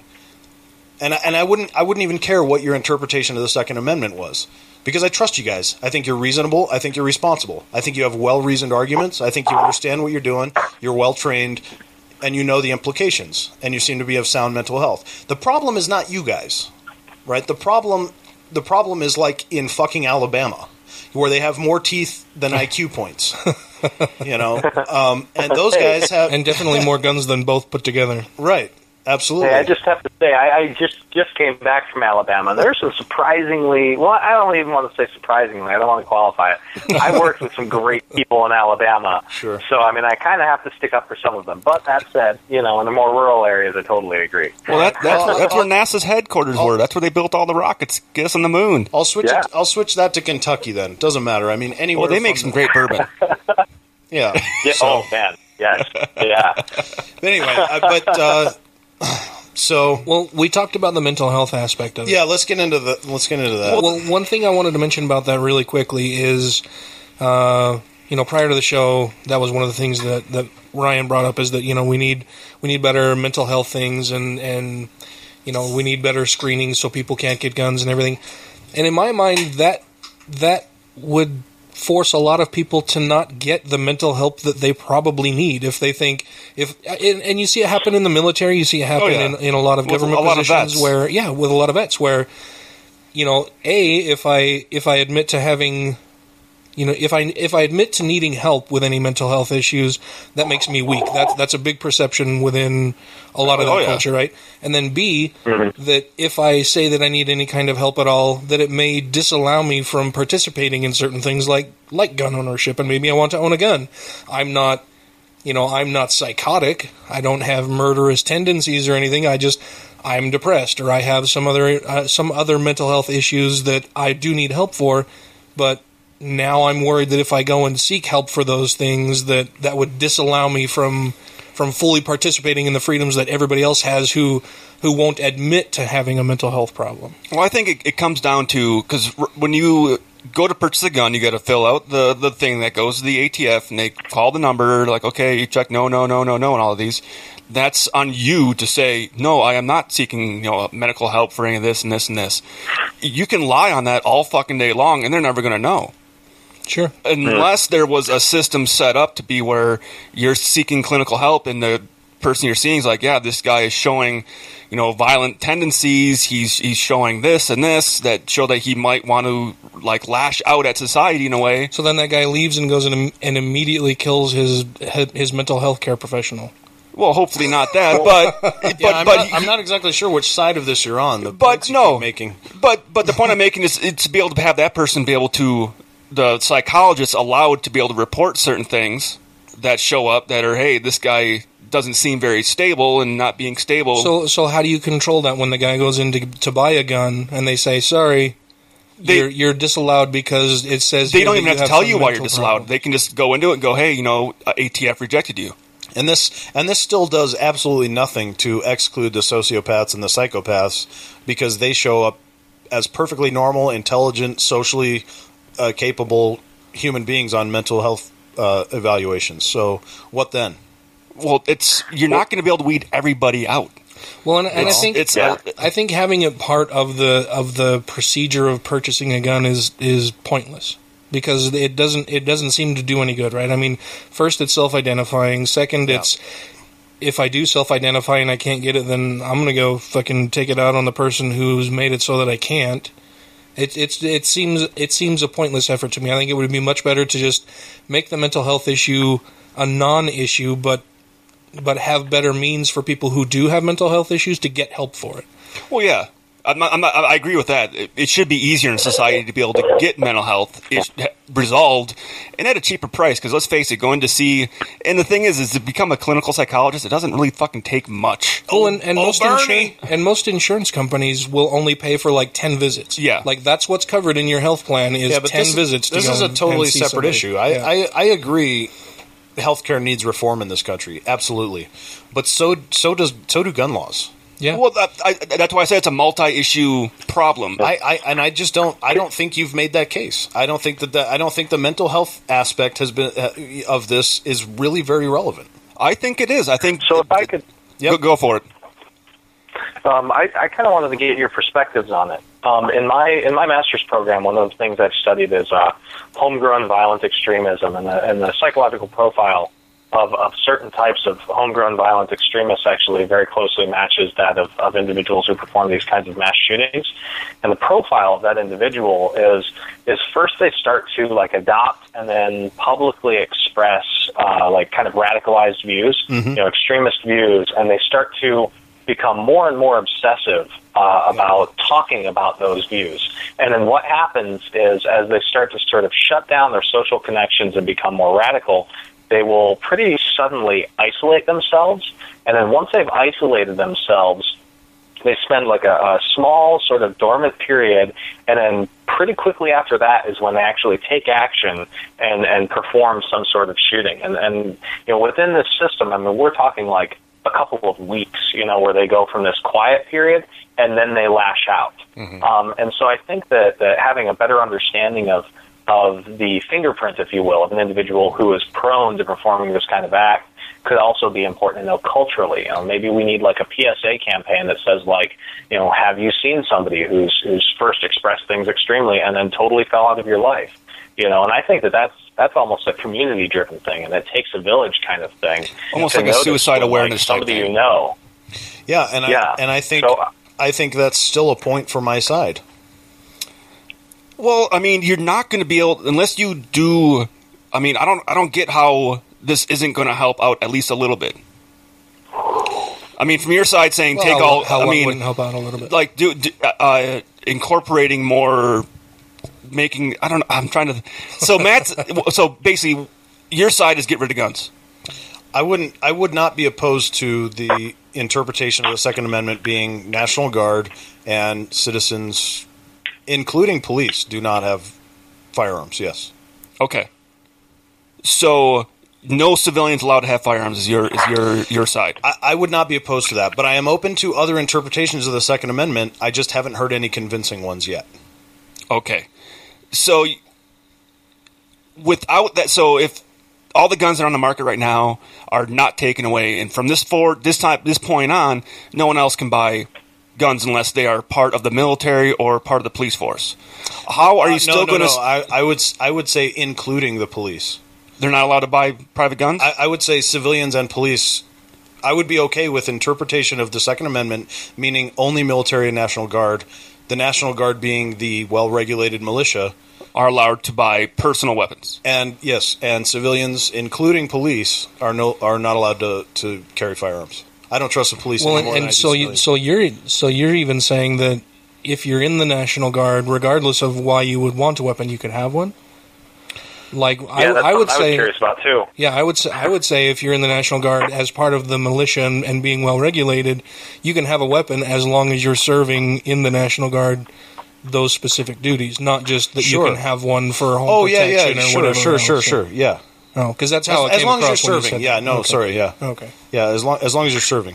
So when you get out, you have to turn those weapons back in that you bought with your own cash? Well, you wouldn't buy them with your own cash. Yeah, you would receive them as part of your job. That's issued, but I mean, I haven't gotten into all the funding and how I would think. I mean, I'm just saying that's one interpretation. Yeah. That I think right now I'm open to, that I think would solve the problems, and I'm also open to hearing other interpretations of the Second Amendment. I just haven't heard anything. That's so how would you? What about hunting? And I don't think it would solve the problems, but I think it would help a lot. I don't give a shit about hunting at all.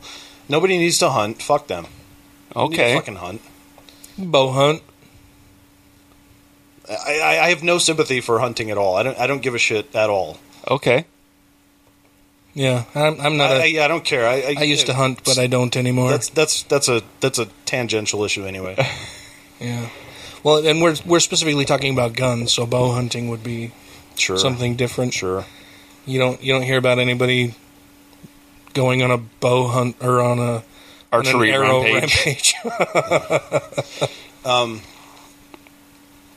God, I had another point.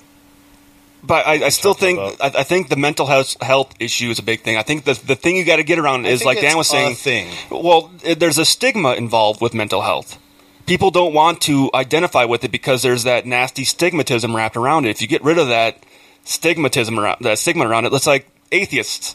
We don't believe in the devil. We're not bad people. We're trying to get rid of that notion about us. Yeah. We're trying to make people realize we're just your neighbors. We're not anyone else. Trying to normalize us, where you can go, hey, everyone has mental health issues once in a while. It's not a problem to go seek help and go talk to a professional about it, and they can help you out a little bit. We can talk it out. We can fix your issue. And we're not doing that. It's like, okay, I'm going to harbor this inside me, and I'm not going to talk about it. Not going to talk about it because I don't want to be looked at as weird.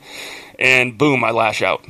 Right, and if there's no guns to lash out with, then what? I still think they'll find a means to lash out. Yeah, sure, but I think attacking the mental health thing is a thing, but I think that's trying to cut the tree down by at the branches, where I think the gun issue is at the roots. It may be the root, but it's going to be the hardest root to fucking hack in half. I don't care, because I don't think we're not going to be able to get rid of guns in this country. Probably true, but we're also not going to be able to get rid of mental health. So, I mean, we need to increase mental health. Yeah, I said that. Mental health problems. We're not going to be able to get rid of them, but we need to increase awareness about it. Yeah, I guess I kind of look at it like, you've got a toddler hanging around by a poolside, and the mother repeatedly warns them not to go near the deep end, and the toddler continues to play over there.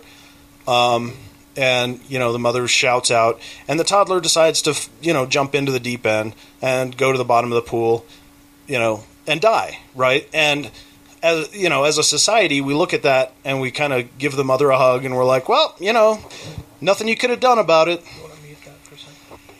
We lost Taylor. Oh, did we? Yeah. I'm going to give him another call here. It dropped out for a sec. That's the baby's fault, and I think, if the mother is society and the toddler is the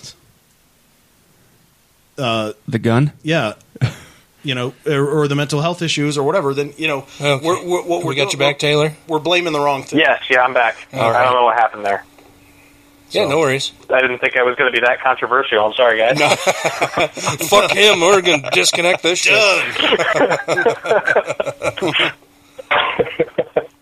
Yeah, no, I don't know if I got the see. They were just talking about the original intent of that kind of militia thing, and saying that I don't think that we really need a quick reactionary force anymore that the militia would have been used for, but we're probably past that in the conversation at this point. Yeah, well, I mean, you can correct me if I'm wrong, if any of you guys know, but I believe that when that was written, we didn't have federal a federal standing Army, Navy, Marines, Air Force. No, none of those were in existence. Well, it was the birth of the Marines. Yeah, we certainly didn't have an Air Force then. No. Yeah, but I mean, we didn't have a federal a federal armed force, right? We had individual militias. And at the time when that was going on during the Revolutionary War was when people were getting together at a house in a town and going, "Hey, sign this paper, join your local militia to sign up and go off and fight in the war." Right, that's what was going on. Not to go to a school and shoot a bunch of kids in the head. And that was even during the Civil War. People would hey, I want to go fight. Go to a certain house, certain area in town where they'd sign people up. They sign you up for the local militia, and you form a regiment right there, and you go off and you fight. So that's why you'd have like the Wisconsin's 53rd Regiment or the Utah's 21st or whatever 45th or whatever regiment. It was them making their own regiment, and basically making their own rank and structure and everything, and going off and fighting in the battles. So going back to what Taylor said, in my mind, the Second Amendment was centered around having small groups who would volunteer to help defend the motherland, right? Yes. It wasn't about individual people being able to own weapons for whatever the fuck they wanted. Right. And the analogy, here is that you want a big strong man to protect your family or whatever, right? Or woman, doesn't matter, but I'm just saying, but what you don't want is to marry that strong person and have them turn around and beat your ass every day. And turn it into the fact. No, of course not. No. That's what's happening. Right? It's internal. It's been turned around, and now we're facing the abuse that was meant to protect the country, and it's not fucking working. We've got plenty of federal money that goes to protecting the borders, protecting, even beyond that, going over to fuck other people over and fight those wars and all that shit. We don't need the abusive husband in our house. It's true. Yeah, but like I said, when Taylor said, he doesn't think that we need the rapid response teams like that, like the individual little militias anymore. Mm-hmm. I mean, nowadays, the word militia is kind of stigmatized to those fucking nutty dudes who go and play war games in the woods with each other. You know?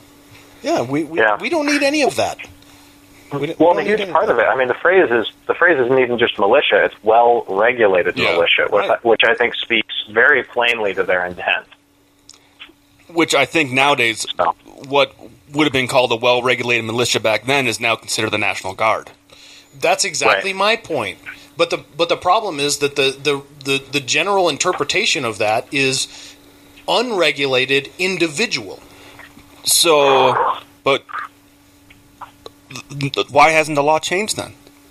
Well, like I said, NRA. I think the NRA is a big part of it. But like I said, I'm open to other interpretations of the Second Amendment. I just haven't heard anything that's convincing yet. Okay. Now, I guess one thing I'd almost say is, I mean, we rely a lot on English tradition, English common law, and hunting, is a huge part of that kind of cultural underpinning. And so, I mean, what do you folks think? Do you think that, the possession of hunting-specific type firearms should still be restricted, because I can't see anyone going to a school with a bolt action and doing considerable damage, the way that you could with an assault rifle. Well, they can assassinate the president, the snipers in Maryland. In Europe, if I'm correct, you are required to have a silencer on your rifle. Oh yeah, what? Because the noise pollution. Ah. So because you're allowed to have even though it's a gun-free country, you're allowed to own weapons for hunting. Yeah, and if you own a rifle, you're supposed to have a silencer on your rifle for hunting. For me, for hunting, I don't see the sport in it. I don't understand the culture behind it. I don't get the fun in it. I don't understand any of that. But that doesn't mean that I automatically turn myself off and be like, no hunting for anybody. Again, I'm just waiting to hear a convincing reason why someone needs to go shoot a defenseless animal. Not that I'm a bleeding heart or whatever. No, well, yeah, sure I am. I don't care. From my family's perspective, my grandfather and my father and my whole family, we grew up with a hunting tradition where most of the meat we ate came from hunting. From venison to duck and geese and pheasant and fish. Well, no, because the deer population has gone way down. Yeah, I wonder why. Yeah. It's coming right forward. Well, actually, it was from chronic wasting wolves. disease. I mean, deer were. Mm-hmm. Yeah. Yeah, wolves, bears, buffalo. I mean, no. I mean, what I'm saying is, like, because we've killed so many wolves, so many predators, deers were able to get out of control. I can accept the argument that maybe regulation of the population is a good reason for distributing hunting licenses, for deer in areas where deer are kind of out of control. Yeah, I don't buy that either. Same thing with boars. I don't buy that either because because this world has existed for this is an argument to tradition, I suppose, but this world has existed for how long without human interaction, and the animals nature finds a way to regulate all the populations. Well, it's just a deer population's out of control one year, but then the next year the predator population blows up, and all of a sudden the prey animals decrease in size, and then the predators decrease, and it balances itself out. We don't need human interaction. Isn't that part of the DWNR's whole thing? Is Department of Wildlife and Natural Resources? They're supposed to go out spotting to see what the population is like, and they give out tags based upon how many animal they encounter. Yeah, I mean, like I said, for me myself, I think hunting is worthless, and especially in modern days in America. Yeah, I don't see any purpose for it. I guess there's a cruel element to it, although I'm not incorporating that in my argument. That's just me personally. I'm still waiting to hear an argument that I think is valid. Well, not everybody lives just on the street from a market. I know where my grandfather's cabin was, where his best friend lived his whole life. He didn't have a grocery store to go to, so he illegally hunted his whole life so he could provide meat and food for himself. Yeah, but we're not talking about those 400,000 people in America that don't live near a Walmart. We're talking about millions of people that apply for licenses every year. Yes, but if you take the gun away from everybody, you're going to take guns away from people who also do subsistence lifestyles. Yeah, and I would argue that it's more ethical to, say, hunt a deer than to buy, factory farmed chicken or pig. Well, that's in terms of the cruelty per animal. It's a whole nother argument too, I suppose. Yeah. You're still eating meat no matter what. It's just, is it meat you provided for yourself on your own table and went out and hunted and tracked down and cleaned and butchered yourself, or is it something that was sitting on a farm in a lot that got butchered and fed to you? I actually would agree with. I do agree with your assessment of cruelty there, Taylor. I guess it just comes down to a balance of do you weight human life over deer, and are you willing to allow those people, I'm not saying that hunters are killers, but I guess that's what I'm talking about. If we're going to allow people to have guns and take the risk of human life because we need a few deer, or just look at how the expansion west originally happened. We followed trappers' routes west. For people who traveled west to hunt for food and skin and trap and provide food and meals, and they provided the routes going west, and they, if anything, made this country first. Okay, and look how Romans executed prisoners. We still execute prisoners. But I'm saying is, but what I'm saying, that's totally irrelevant. But even though hunting isn't a part of your life, that's for some people that's a big part of their life is hunting and fishing and gathering and stuff. And like I said, that's just kind of an argument from tradition, though. Yeah, and like I said, I'm not using that as my main focus of it depends on what do you weigh, a human life or a deer's life. But the hunting thing is sort of tangential to the whole argument. I like I said at the very beginning, I don't give a shit. I don't care about people hunting. That doesn't even factor into the argument really for me. That's just sort of a parenthetical. I guess I'm taking it from a gun owner and part-time hunter's point of view of.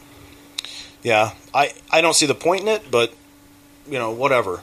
But if it comes down to killing humans or killing deer, I'm going to say nobody can have any until you learn how to play nice. Okay, then you guys we'll take away your toys until you can figure it out, right? If all you're going to do is shoot deer, fine. But you're not doing that, right? You're killing people too. But the person that's killing the people isn't hunting deer. Until you can figure out how to get along, we're going to take your toys. That's how I see it. Yeah, but I would argue that the people who are raised in the hunting culture probably have a little bit more respect for the weapon. And I totally agree. I think that's probably true. But how do you distinguish? Yeah. It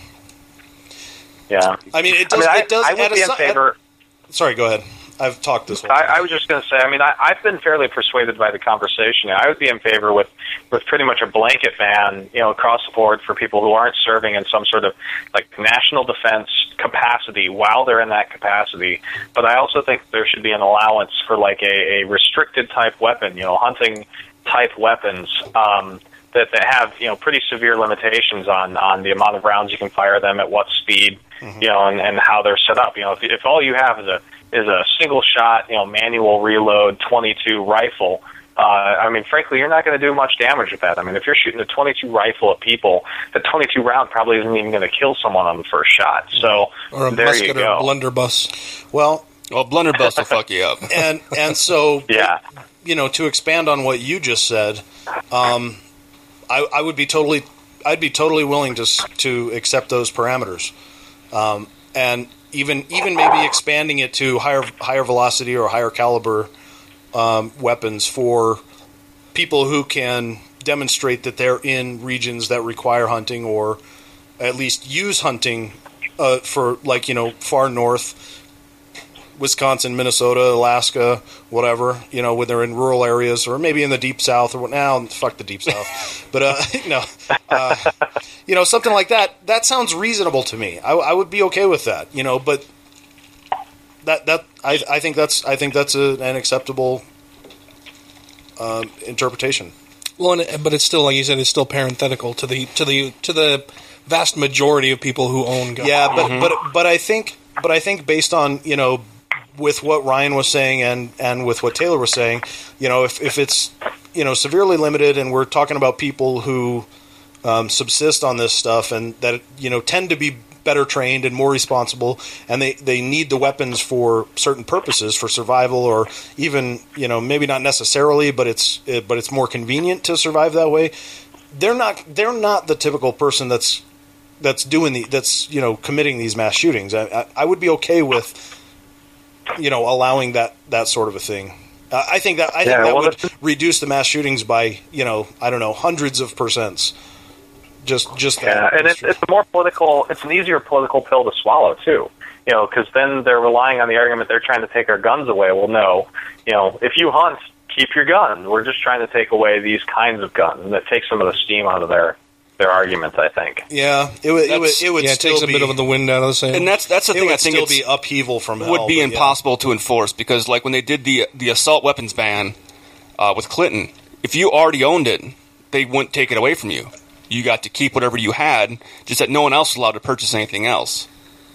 Well, so would you say that was a failing of the legislation, that they should have taken it away? No, I'm saying that if it happened again, it would probably fall along those lines, where if you already own it and you bought that gun legally, since here in Utah there's no track record of what you own, nobody keeps a record of it, then how do they know who to come get it from? So this is something I should know and don't, but does anybody happen to know what the constitutional laws are in Australia for gun ownership? Because I know they had that one mass shooting, and then they turned in, almost 500,000 firearms. You're allowed to keep guns for. I know ranchers are allowed to have guns, and you're allowed to keep guns for hunting out there. Okay, so this is exactly what Taylor and I were just talking about. Yeah. I mean, something like that, and their mass shootings have almost dropped to completely zero. Well, yes, they haven't had a mass shooting since then. Yeah, so. Okay, so they have dropped to zero, but they also require the turn-in of guns, which I don't see happening in this country. That's why I was wondering what the constitutional rights are in Australia for keep and bear arms. If they don't have that, then that's easy. We do, so that's the problem. I don't think you would be able to take away what people currently own. And we are talking about the Constitution as if it's sacrosanct and has never been changed before, which is demonstrably false. Yeah, they can get rid of the Second Amendment any day they want.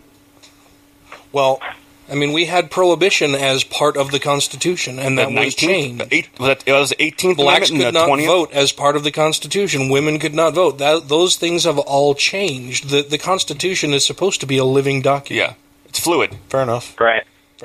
And I mean, Jefferson said, which I'm not misquoting him here, it should be rechanged, every 20 years. Yeah. That was one of the things that he argued for. So, yeah, I think it's important for us to reinterpret it. Very interesting. Yeah, it's a living document. It's not something that's supposed to be set in stone. It's not fucking religious canon. It's these are the best things that we could come up with at the time, but we know that shit's going to change over time. So. Well, look, I mean, I'm fine with that. Like I've said from the beginning, I'm open to different interpretations of it. I'm just saying, what I think the objection is going to be from the right, because as far as they're concerned, it is set in stone. They're the ones that are like, you can have my guns bullet first and blah, blah, blah, all that bullshit. But they're wrong. Yeah. I mean, if they have the view that it doesn't they're change, wrong about everything. I get. You don't have to convince me of that. And that's why I don't think it would be practical to be able to take the guns people currently own and take them away from them, because unlike Australia, where they had like 300,000 weapons, in the U.S. you got like 2 million weapons. 300 million. I think they had more than had more than that. But even then, I mean, they still said turn in your weapons. I think it was around 500,000. Yeah, they still said turn in your weapons, and what are you going to do? What are you going to do if you don't turn in your weapon? Then you've got something in your home that you can't really use anywhere and is illegal. And if you're caught with it, you can face fines or jail time. Mm-hmm. And I mean, so why bother keeping it at that point, unless you just put it in your storm cellar for the zombie fucking apocalypse, or when the armed forces of the United States do turn against the people, which is a fucking ridiculous fear that a lot of these people have. Yeah, it's all fear. Yeah. Well, I mean, on the other hand, though, now that you mentioned the zombie apocalypse, I've changed my mind. Everybody needs to have a gun. No, you don't. You don't want something that you're going to run out of ammo. You want a blunt object or a sharp object or both. Hey, Mythbusters did a test on this, and they said that the sword or the axe doesn't go so well. Yeah, machete. Good to know. No, it was the standoff distance they didn't have. Yeah. While they're trying to hack one zombie in the head, another one came at his back. Yeah. The guy with the gun was able to keep shooting. They were using in Max Brooks's book, the Lobo, the shovel thing. That's what we need. I don't know if I know what the shovel thing is. I'm not sure what that is. We're all either. looking at each other blankly. I'm not sure. Have you guys? Okay, well, I feel like an asshole now. No, there's this great book, World War Z, which is nothing like the Brad Pitt film. It's an amazing book. So, sorry, no, this guy, that guy at the party. All right. No, you're just talking to three guys that aren't as well read. Yeah, I don't know. Okay, well, so I've shifted my position slightly. I think I've incorporated elements of all three of you after this discussion. Yeah. The only way that we're going to get Matt to sway a little bit more this way is we need to take him out shooting some weekend. Hey, you know what? I have been shooting a bunch of times, and I've been shown up by my 14-year-old, and I believe that's why I hate guns. Yeah, and every time I've tried to shoot a 45, and every time I try to hit that thing, I'm like, if someone was coming at me, I'd be better off throwing this goddamn thing at their face, because I can't hit shit with this. So I don't really care. I just but as far as the arguments go, I think we made some headway. I think there was. I shifted slightly. See, I wasn't set in stone on it. I just wanted to hear different interpretations of it. I think there was some good stuff that was brought up.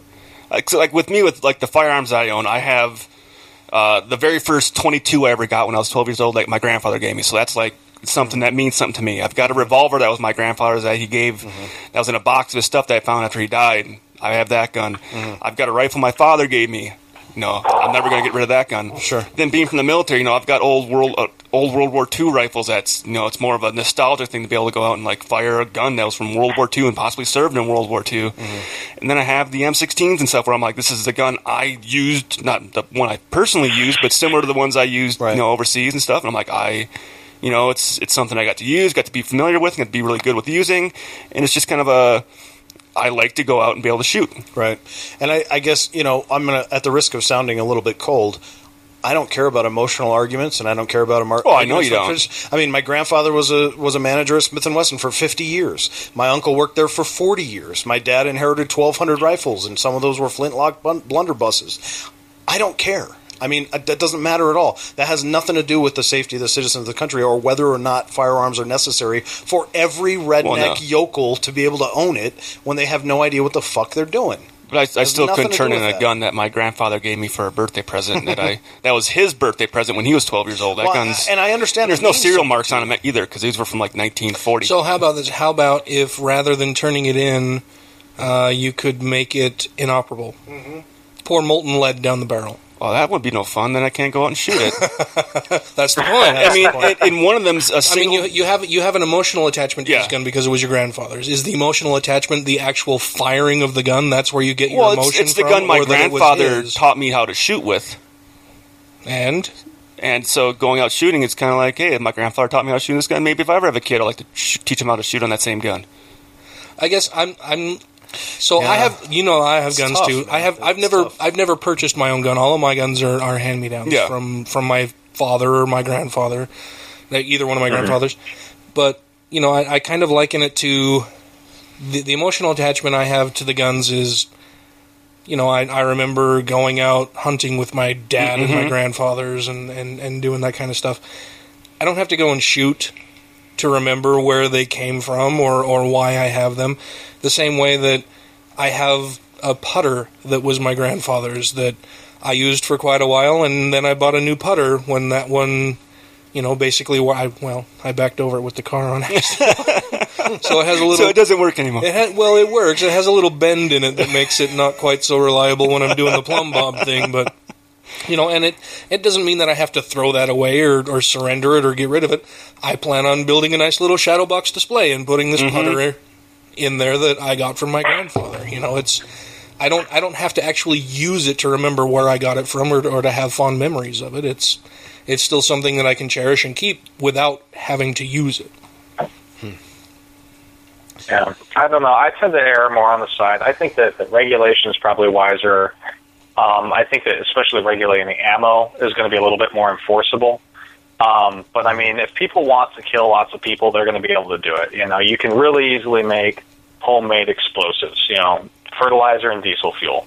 If you really want to kill lots of people, you can do it. Yeah, but even those things, when you start to buy those things in those numbers, the FBI takes notice.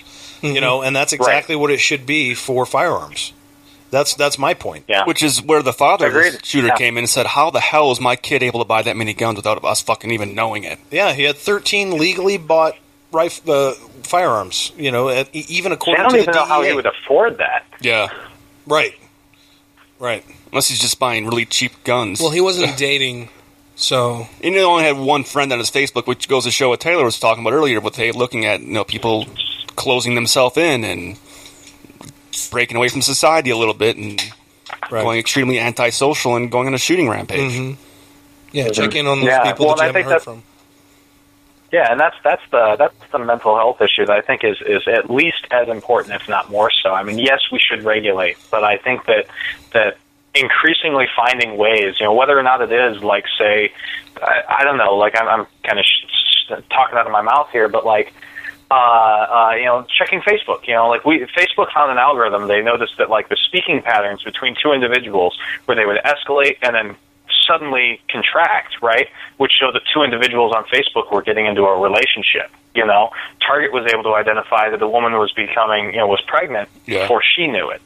So maybe there's a way to like monitor, and this is something I'm only speaking about hypothetically, but like why not consider something like that too? What if there was a way to like monitor an individual's social, predilections and then determine like, oh, that guy just got quiet quick, maybe we should look into him.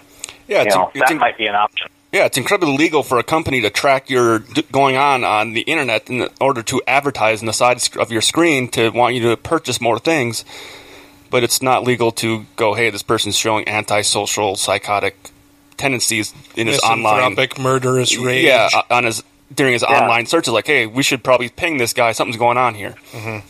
And I think because you could do that with Facebook. Suddenly they're citing a lot of extremist websites, and then all of a sudden their interactions with other people plummets. I mean that's an algorithm I literally just came up with. Algorithm used loosely, but a philosophy that could track that kind of thing. So why not? Yeah, And I think that would be a great blanket to throw on top of the regulation and control issue enforcement. Mm-hmm. And better mental health care. Much better mental health care. Yeah, better mental health care, not just for the whole gun issue, but just for their personal being. I mean, get rid of the gun issue. People in this country avoid mental health like the plague. make it so it's not avoidable as avoidable. They avoid mental health issues like physical health issues. Yeah, try to remove the stigma. Yeah, and I think a big part of that is the fucking cost. It is. Yeah. When I had that legal issue going on, and I had to go see a clinical psychologist, $3,000 for 3 visits. Mm-hmm. Yeah. Right. Well, and if any of you who haven't seen it yet, just this last week, John Oliver did his big segment on mental health, and it was a great segment. So I kind of wish I'd had something prepared to be able to like throw a clip up or something like that. But he covered it really well. The issues like that we have. Yeah, John Oliver does a great job. I love his show. I love the way he goes about talking about these things. I really need to tune into that. I've seen clips that people have posted and stuff, and they've all been fantastic. Yeah, well, I know I just sent that clip to someone else. I'll throw it on your Facebook later on tonight. But I think it just so happens that I have that handy right here. It's about 12 minutes long. Y'all want to hear it? Let's go through it. Okay. And this will probably be the last thing we hit on the show since we're. Yeah, we talked a lot about guns.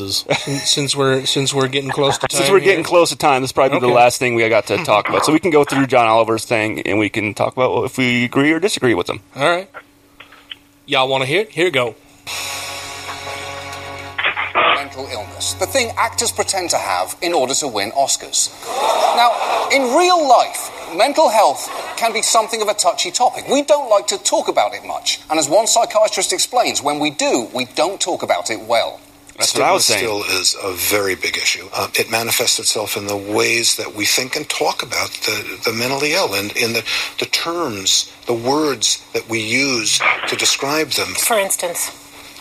Wacko, psycho, cray-cray. Cray-cray. At first, hearing a bearded middle-aged man use the term cray-cray may have already killed that word forever. It's like when your mom says something is on fleek. It's done. It's just over at that point. But second, he is right. Cray-cray is a terrible name to call someone with mental illness. Although it is an excellent name for a cartoon crayfish who just won a scuttling contest. You did it, Cray-cray. You won the race.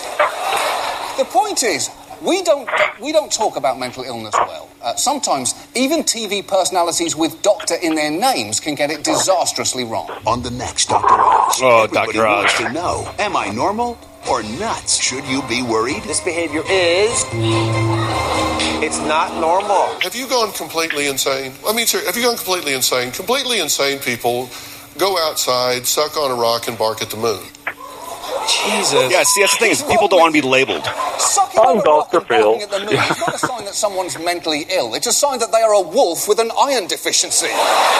You're thinking of anemic wolves, Dr. Phil. You're getting confused. But perhaps the clearest sign of just how little we want to talk about mental health is that one of the only times it's actively brought up is, as we've seen yet again this week, in the aftermath of a mass shooting, as a means of steering the conversation away from gun control. This isn't guns. This is about really mental illness. In many of these shootings, we have people who have mental disturbances. Do we need to do a better job in mental health? You bet we do.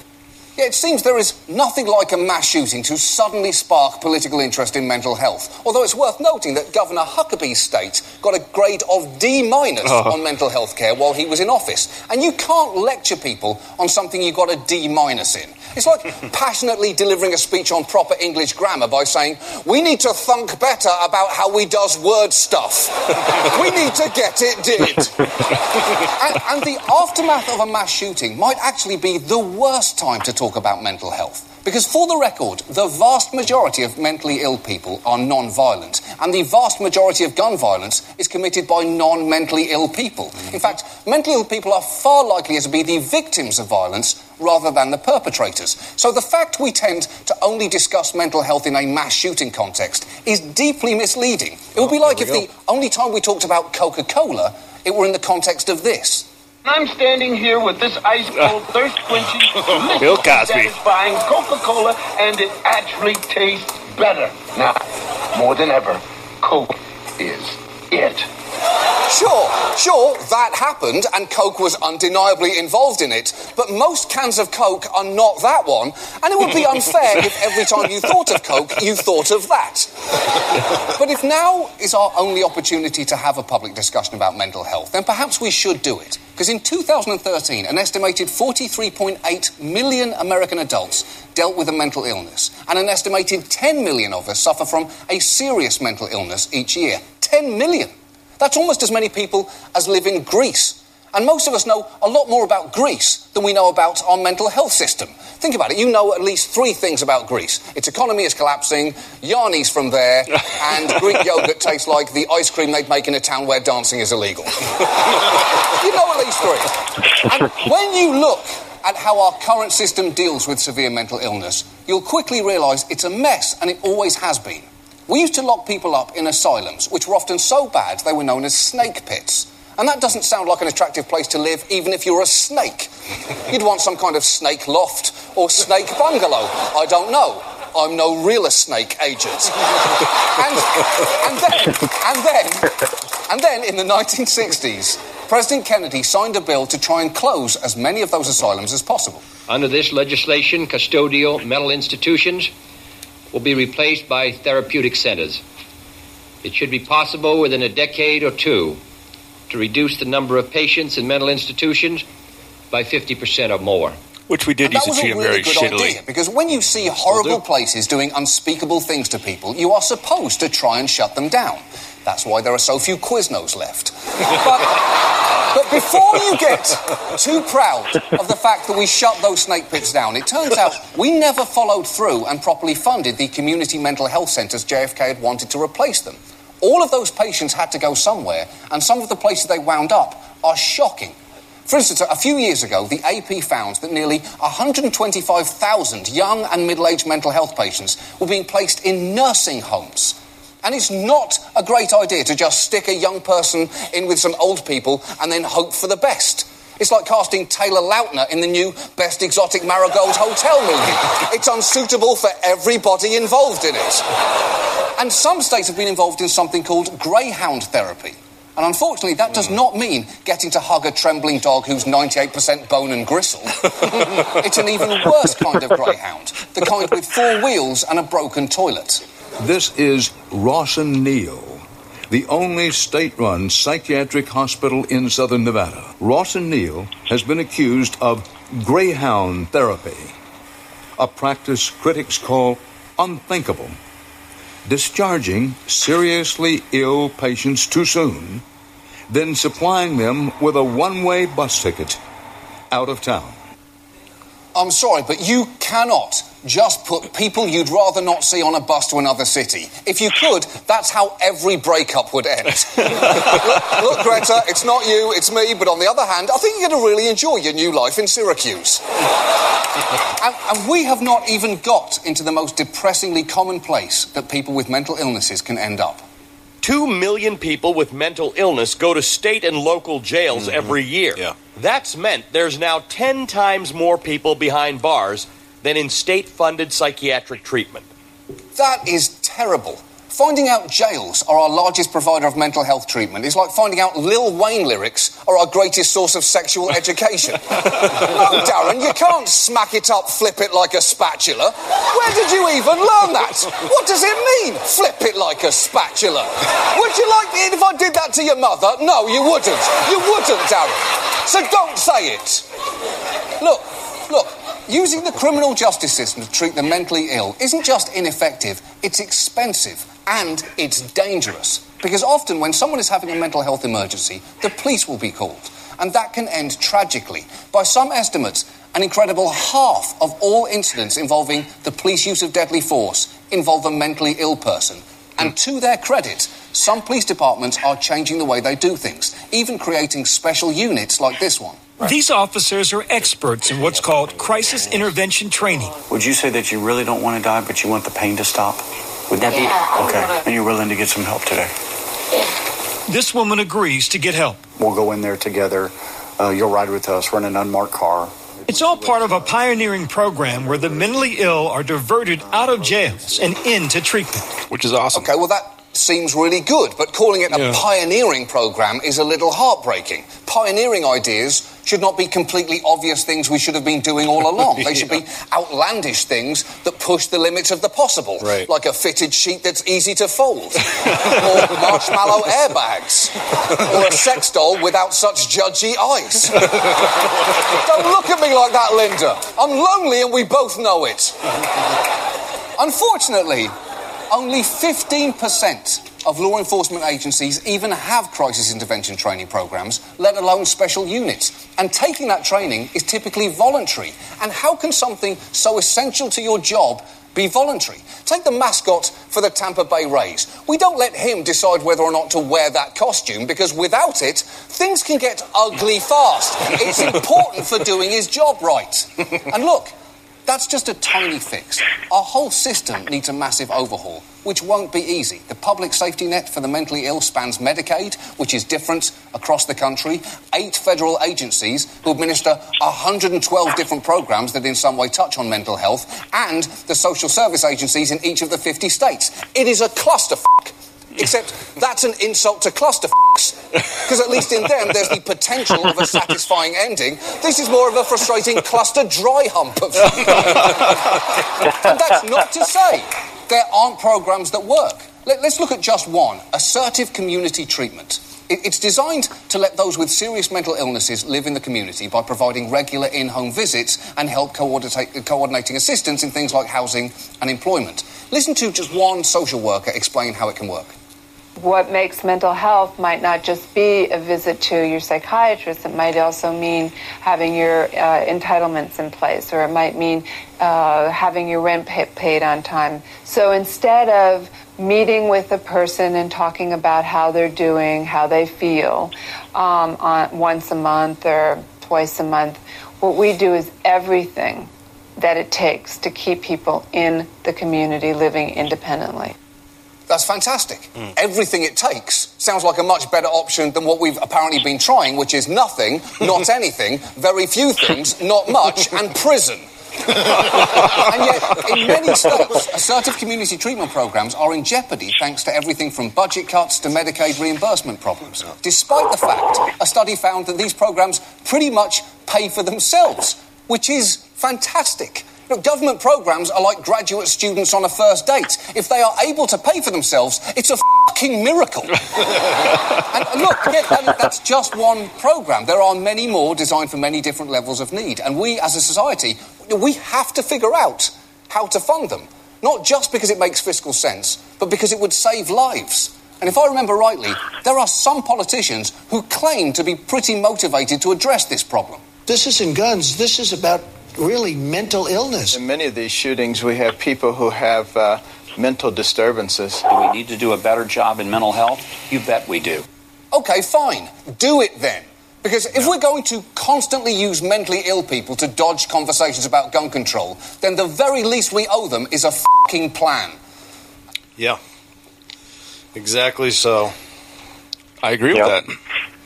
Well, and I agree with his point where he said, a lot of the mental health issues talk is meant as a red herring for the gun problems that we see happening all over the place, right? It's rather than address the problems of guns specifically, look at the shiny thing over here of mental health. Yeah, that's what I was saying before. Yeah.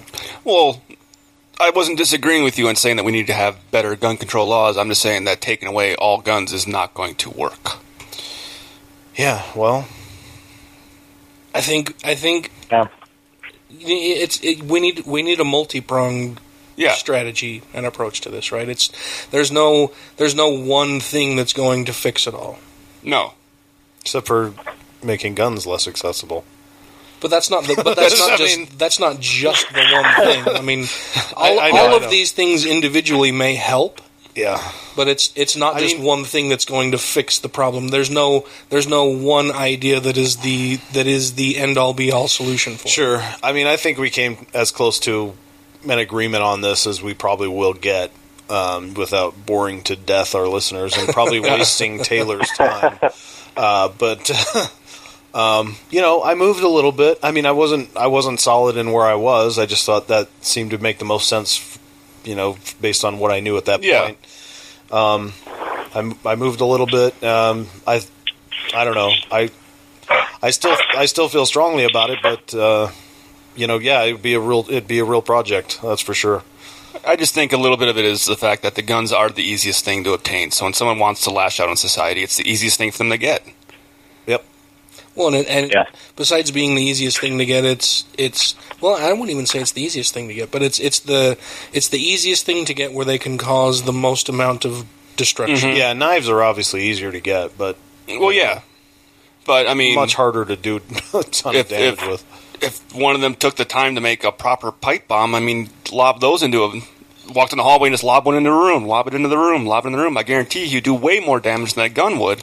Yeah. But it takes more time to figure out how to correctly assemble a pipe bomb without blowing yourself up, so they get a gun. Yeah, and pipe bombs just aren't the problem right now. So no, well, because a gun is easier to obtain. Yep, there we go. I mean, even in the Columbine, they did both. Mm-hmm. They were throwing pipe bombs at people and using guns. So several of their pipe bombs failed, didn't they? Yeah. A lot of them didn't even go off. Right. Well, I mean, we could escalate this all day, you know. I mean, if you really want to do damage, you'll fly planes into a building, but that's fucking hard to do. So, you know, I mean, you start where the problem is, right? I mean, well, yeah, but I think at the end of the day, if someone really wants to cause harm, they're going to find a way to cause harm.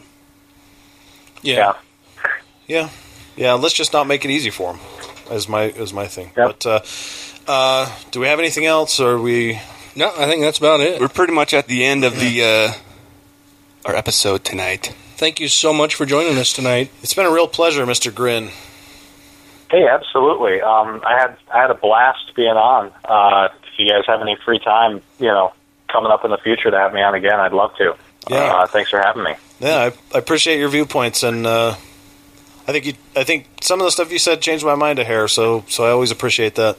Yeah. It's a rare occurrence for me, actually. So I think we'd definitely love to have you on the show again in the future. You have anything you'd like to plug, or anywhere people can contact you if they'd like?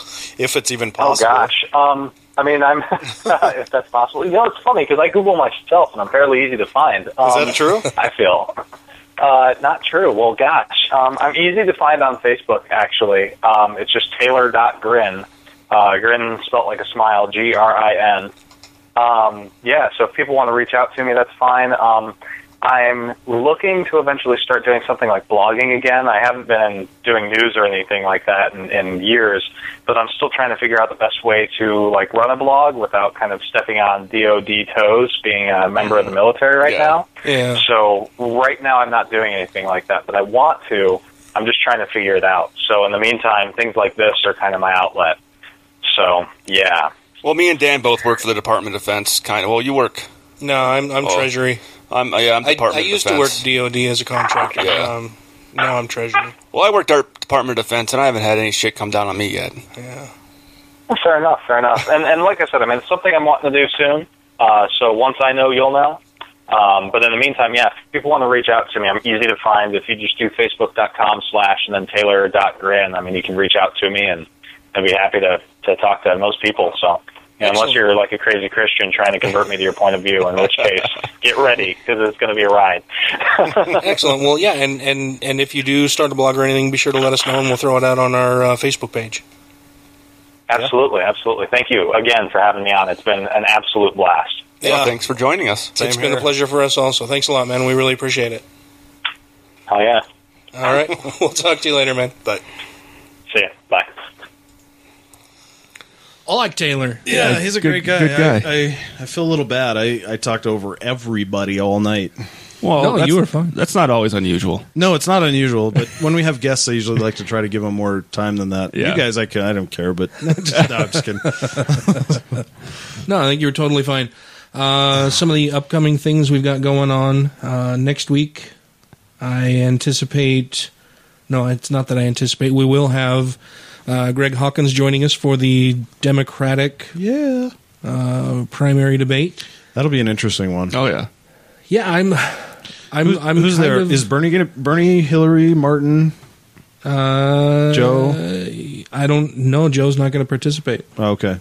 He hasn't thrown his hat in the ring. Biden will not be in this debate. which is, I mean, if he plans on running, that's kind of sad he would because be doing it by now. There are only 6 Democratic primary debates scheduled, and they are not going to have any more than that. So, is there any truth to Bernie may run independent, or was that just some bullshit? I don't think he would run independent. Yeah, I don't think so either. Okay, so Bernie, Hillary, Martin O'Malley. Who else? I can't think of his name. The veteran. Fuck, I feel bad that I can't think of his name. I can picture his face. Anyway. The veteran. I believe there will be 4 on stage for the debate. So like a normal debate then? Yes. That will not be 3 hours long, I am guessing and hoping. Yeah, it'll probably be a couple hours. But yeah, Greg will be joining us for that. And then 2 weeks after that, he'll also be joining us for the Republican primary debate. That'll be fun. They will only have one, and hopefully that one will not be 3 hours. Yeah. In between there, Nick Fish will be in town here in Utah, and Atheist of Utah is throwing a meet and greet together for him on the 19th, and I believe he'll be joining us for our show on the 20th. But I need to get some confirmation from him on that. Lots of fun stuff coming up. If you have any show ideas for us, any complaints, anything that you just love that we're doing that you'd like to see us continue doing or do more of, be sure that you contact us and let us know. You can reach us on the Facebook, or on the Facebong, because I've been calling it a lot lately, at facebook.com/godlessrevolution. You can send us an email at godlessrevolution@gmail.com. You can Twitter our twatter at TGR Podcast. You can also call or text us at 330-81-REBEL. 3081-REBEL! Which is 330-817-3235. You can also find us on Stitcher, iTunes, wherever you get your podcasts on your phone or on your computer. Yep. Be sure to also rate us and let your friends know if you like the show that they should be listening to. Oh, yeah. And as always, thanks for tuning in, everybody. We really appreciate it, and we'll talk to you all next week. Thanks very much to our guest, Taylor Grin. Very, very much. Yeah. Bye, everybody. Keep gifting, Bacillus.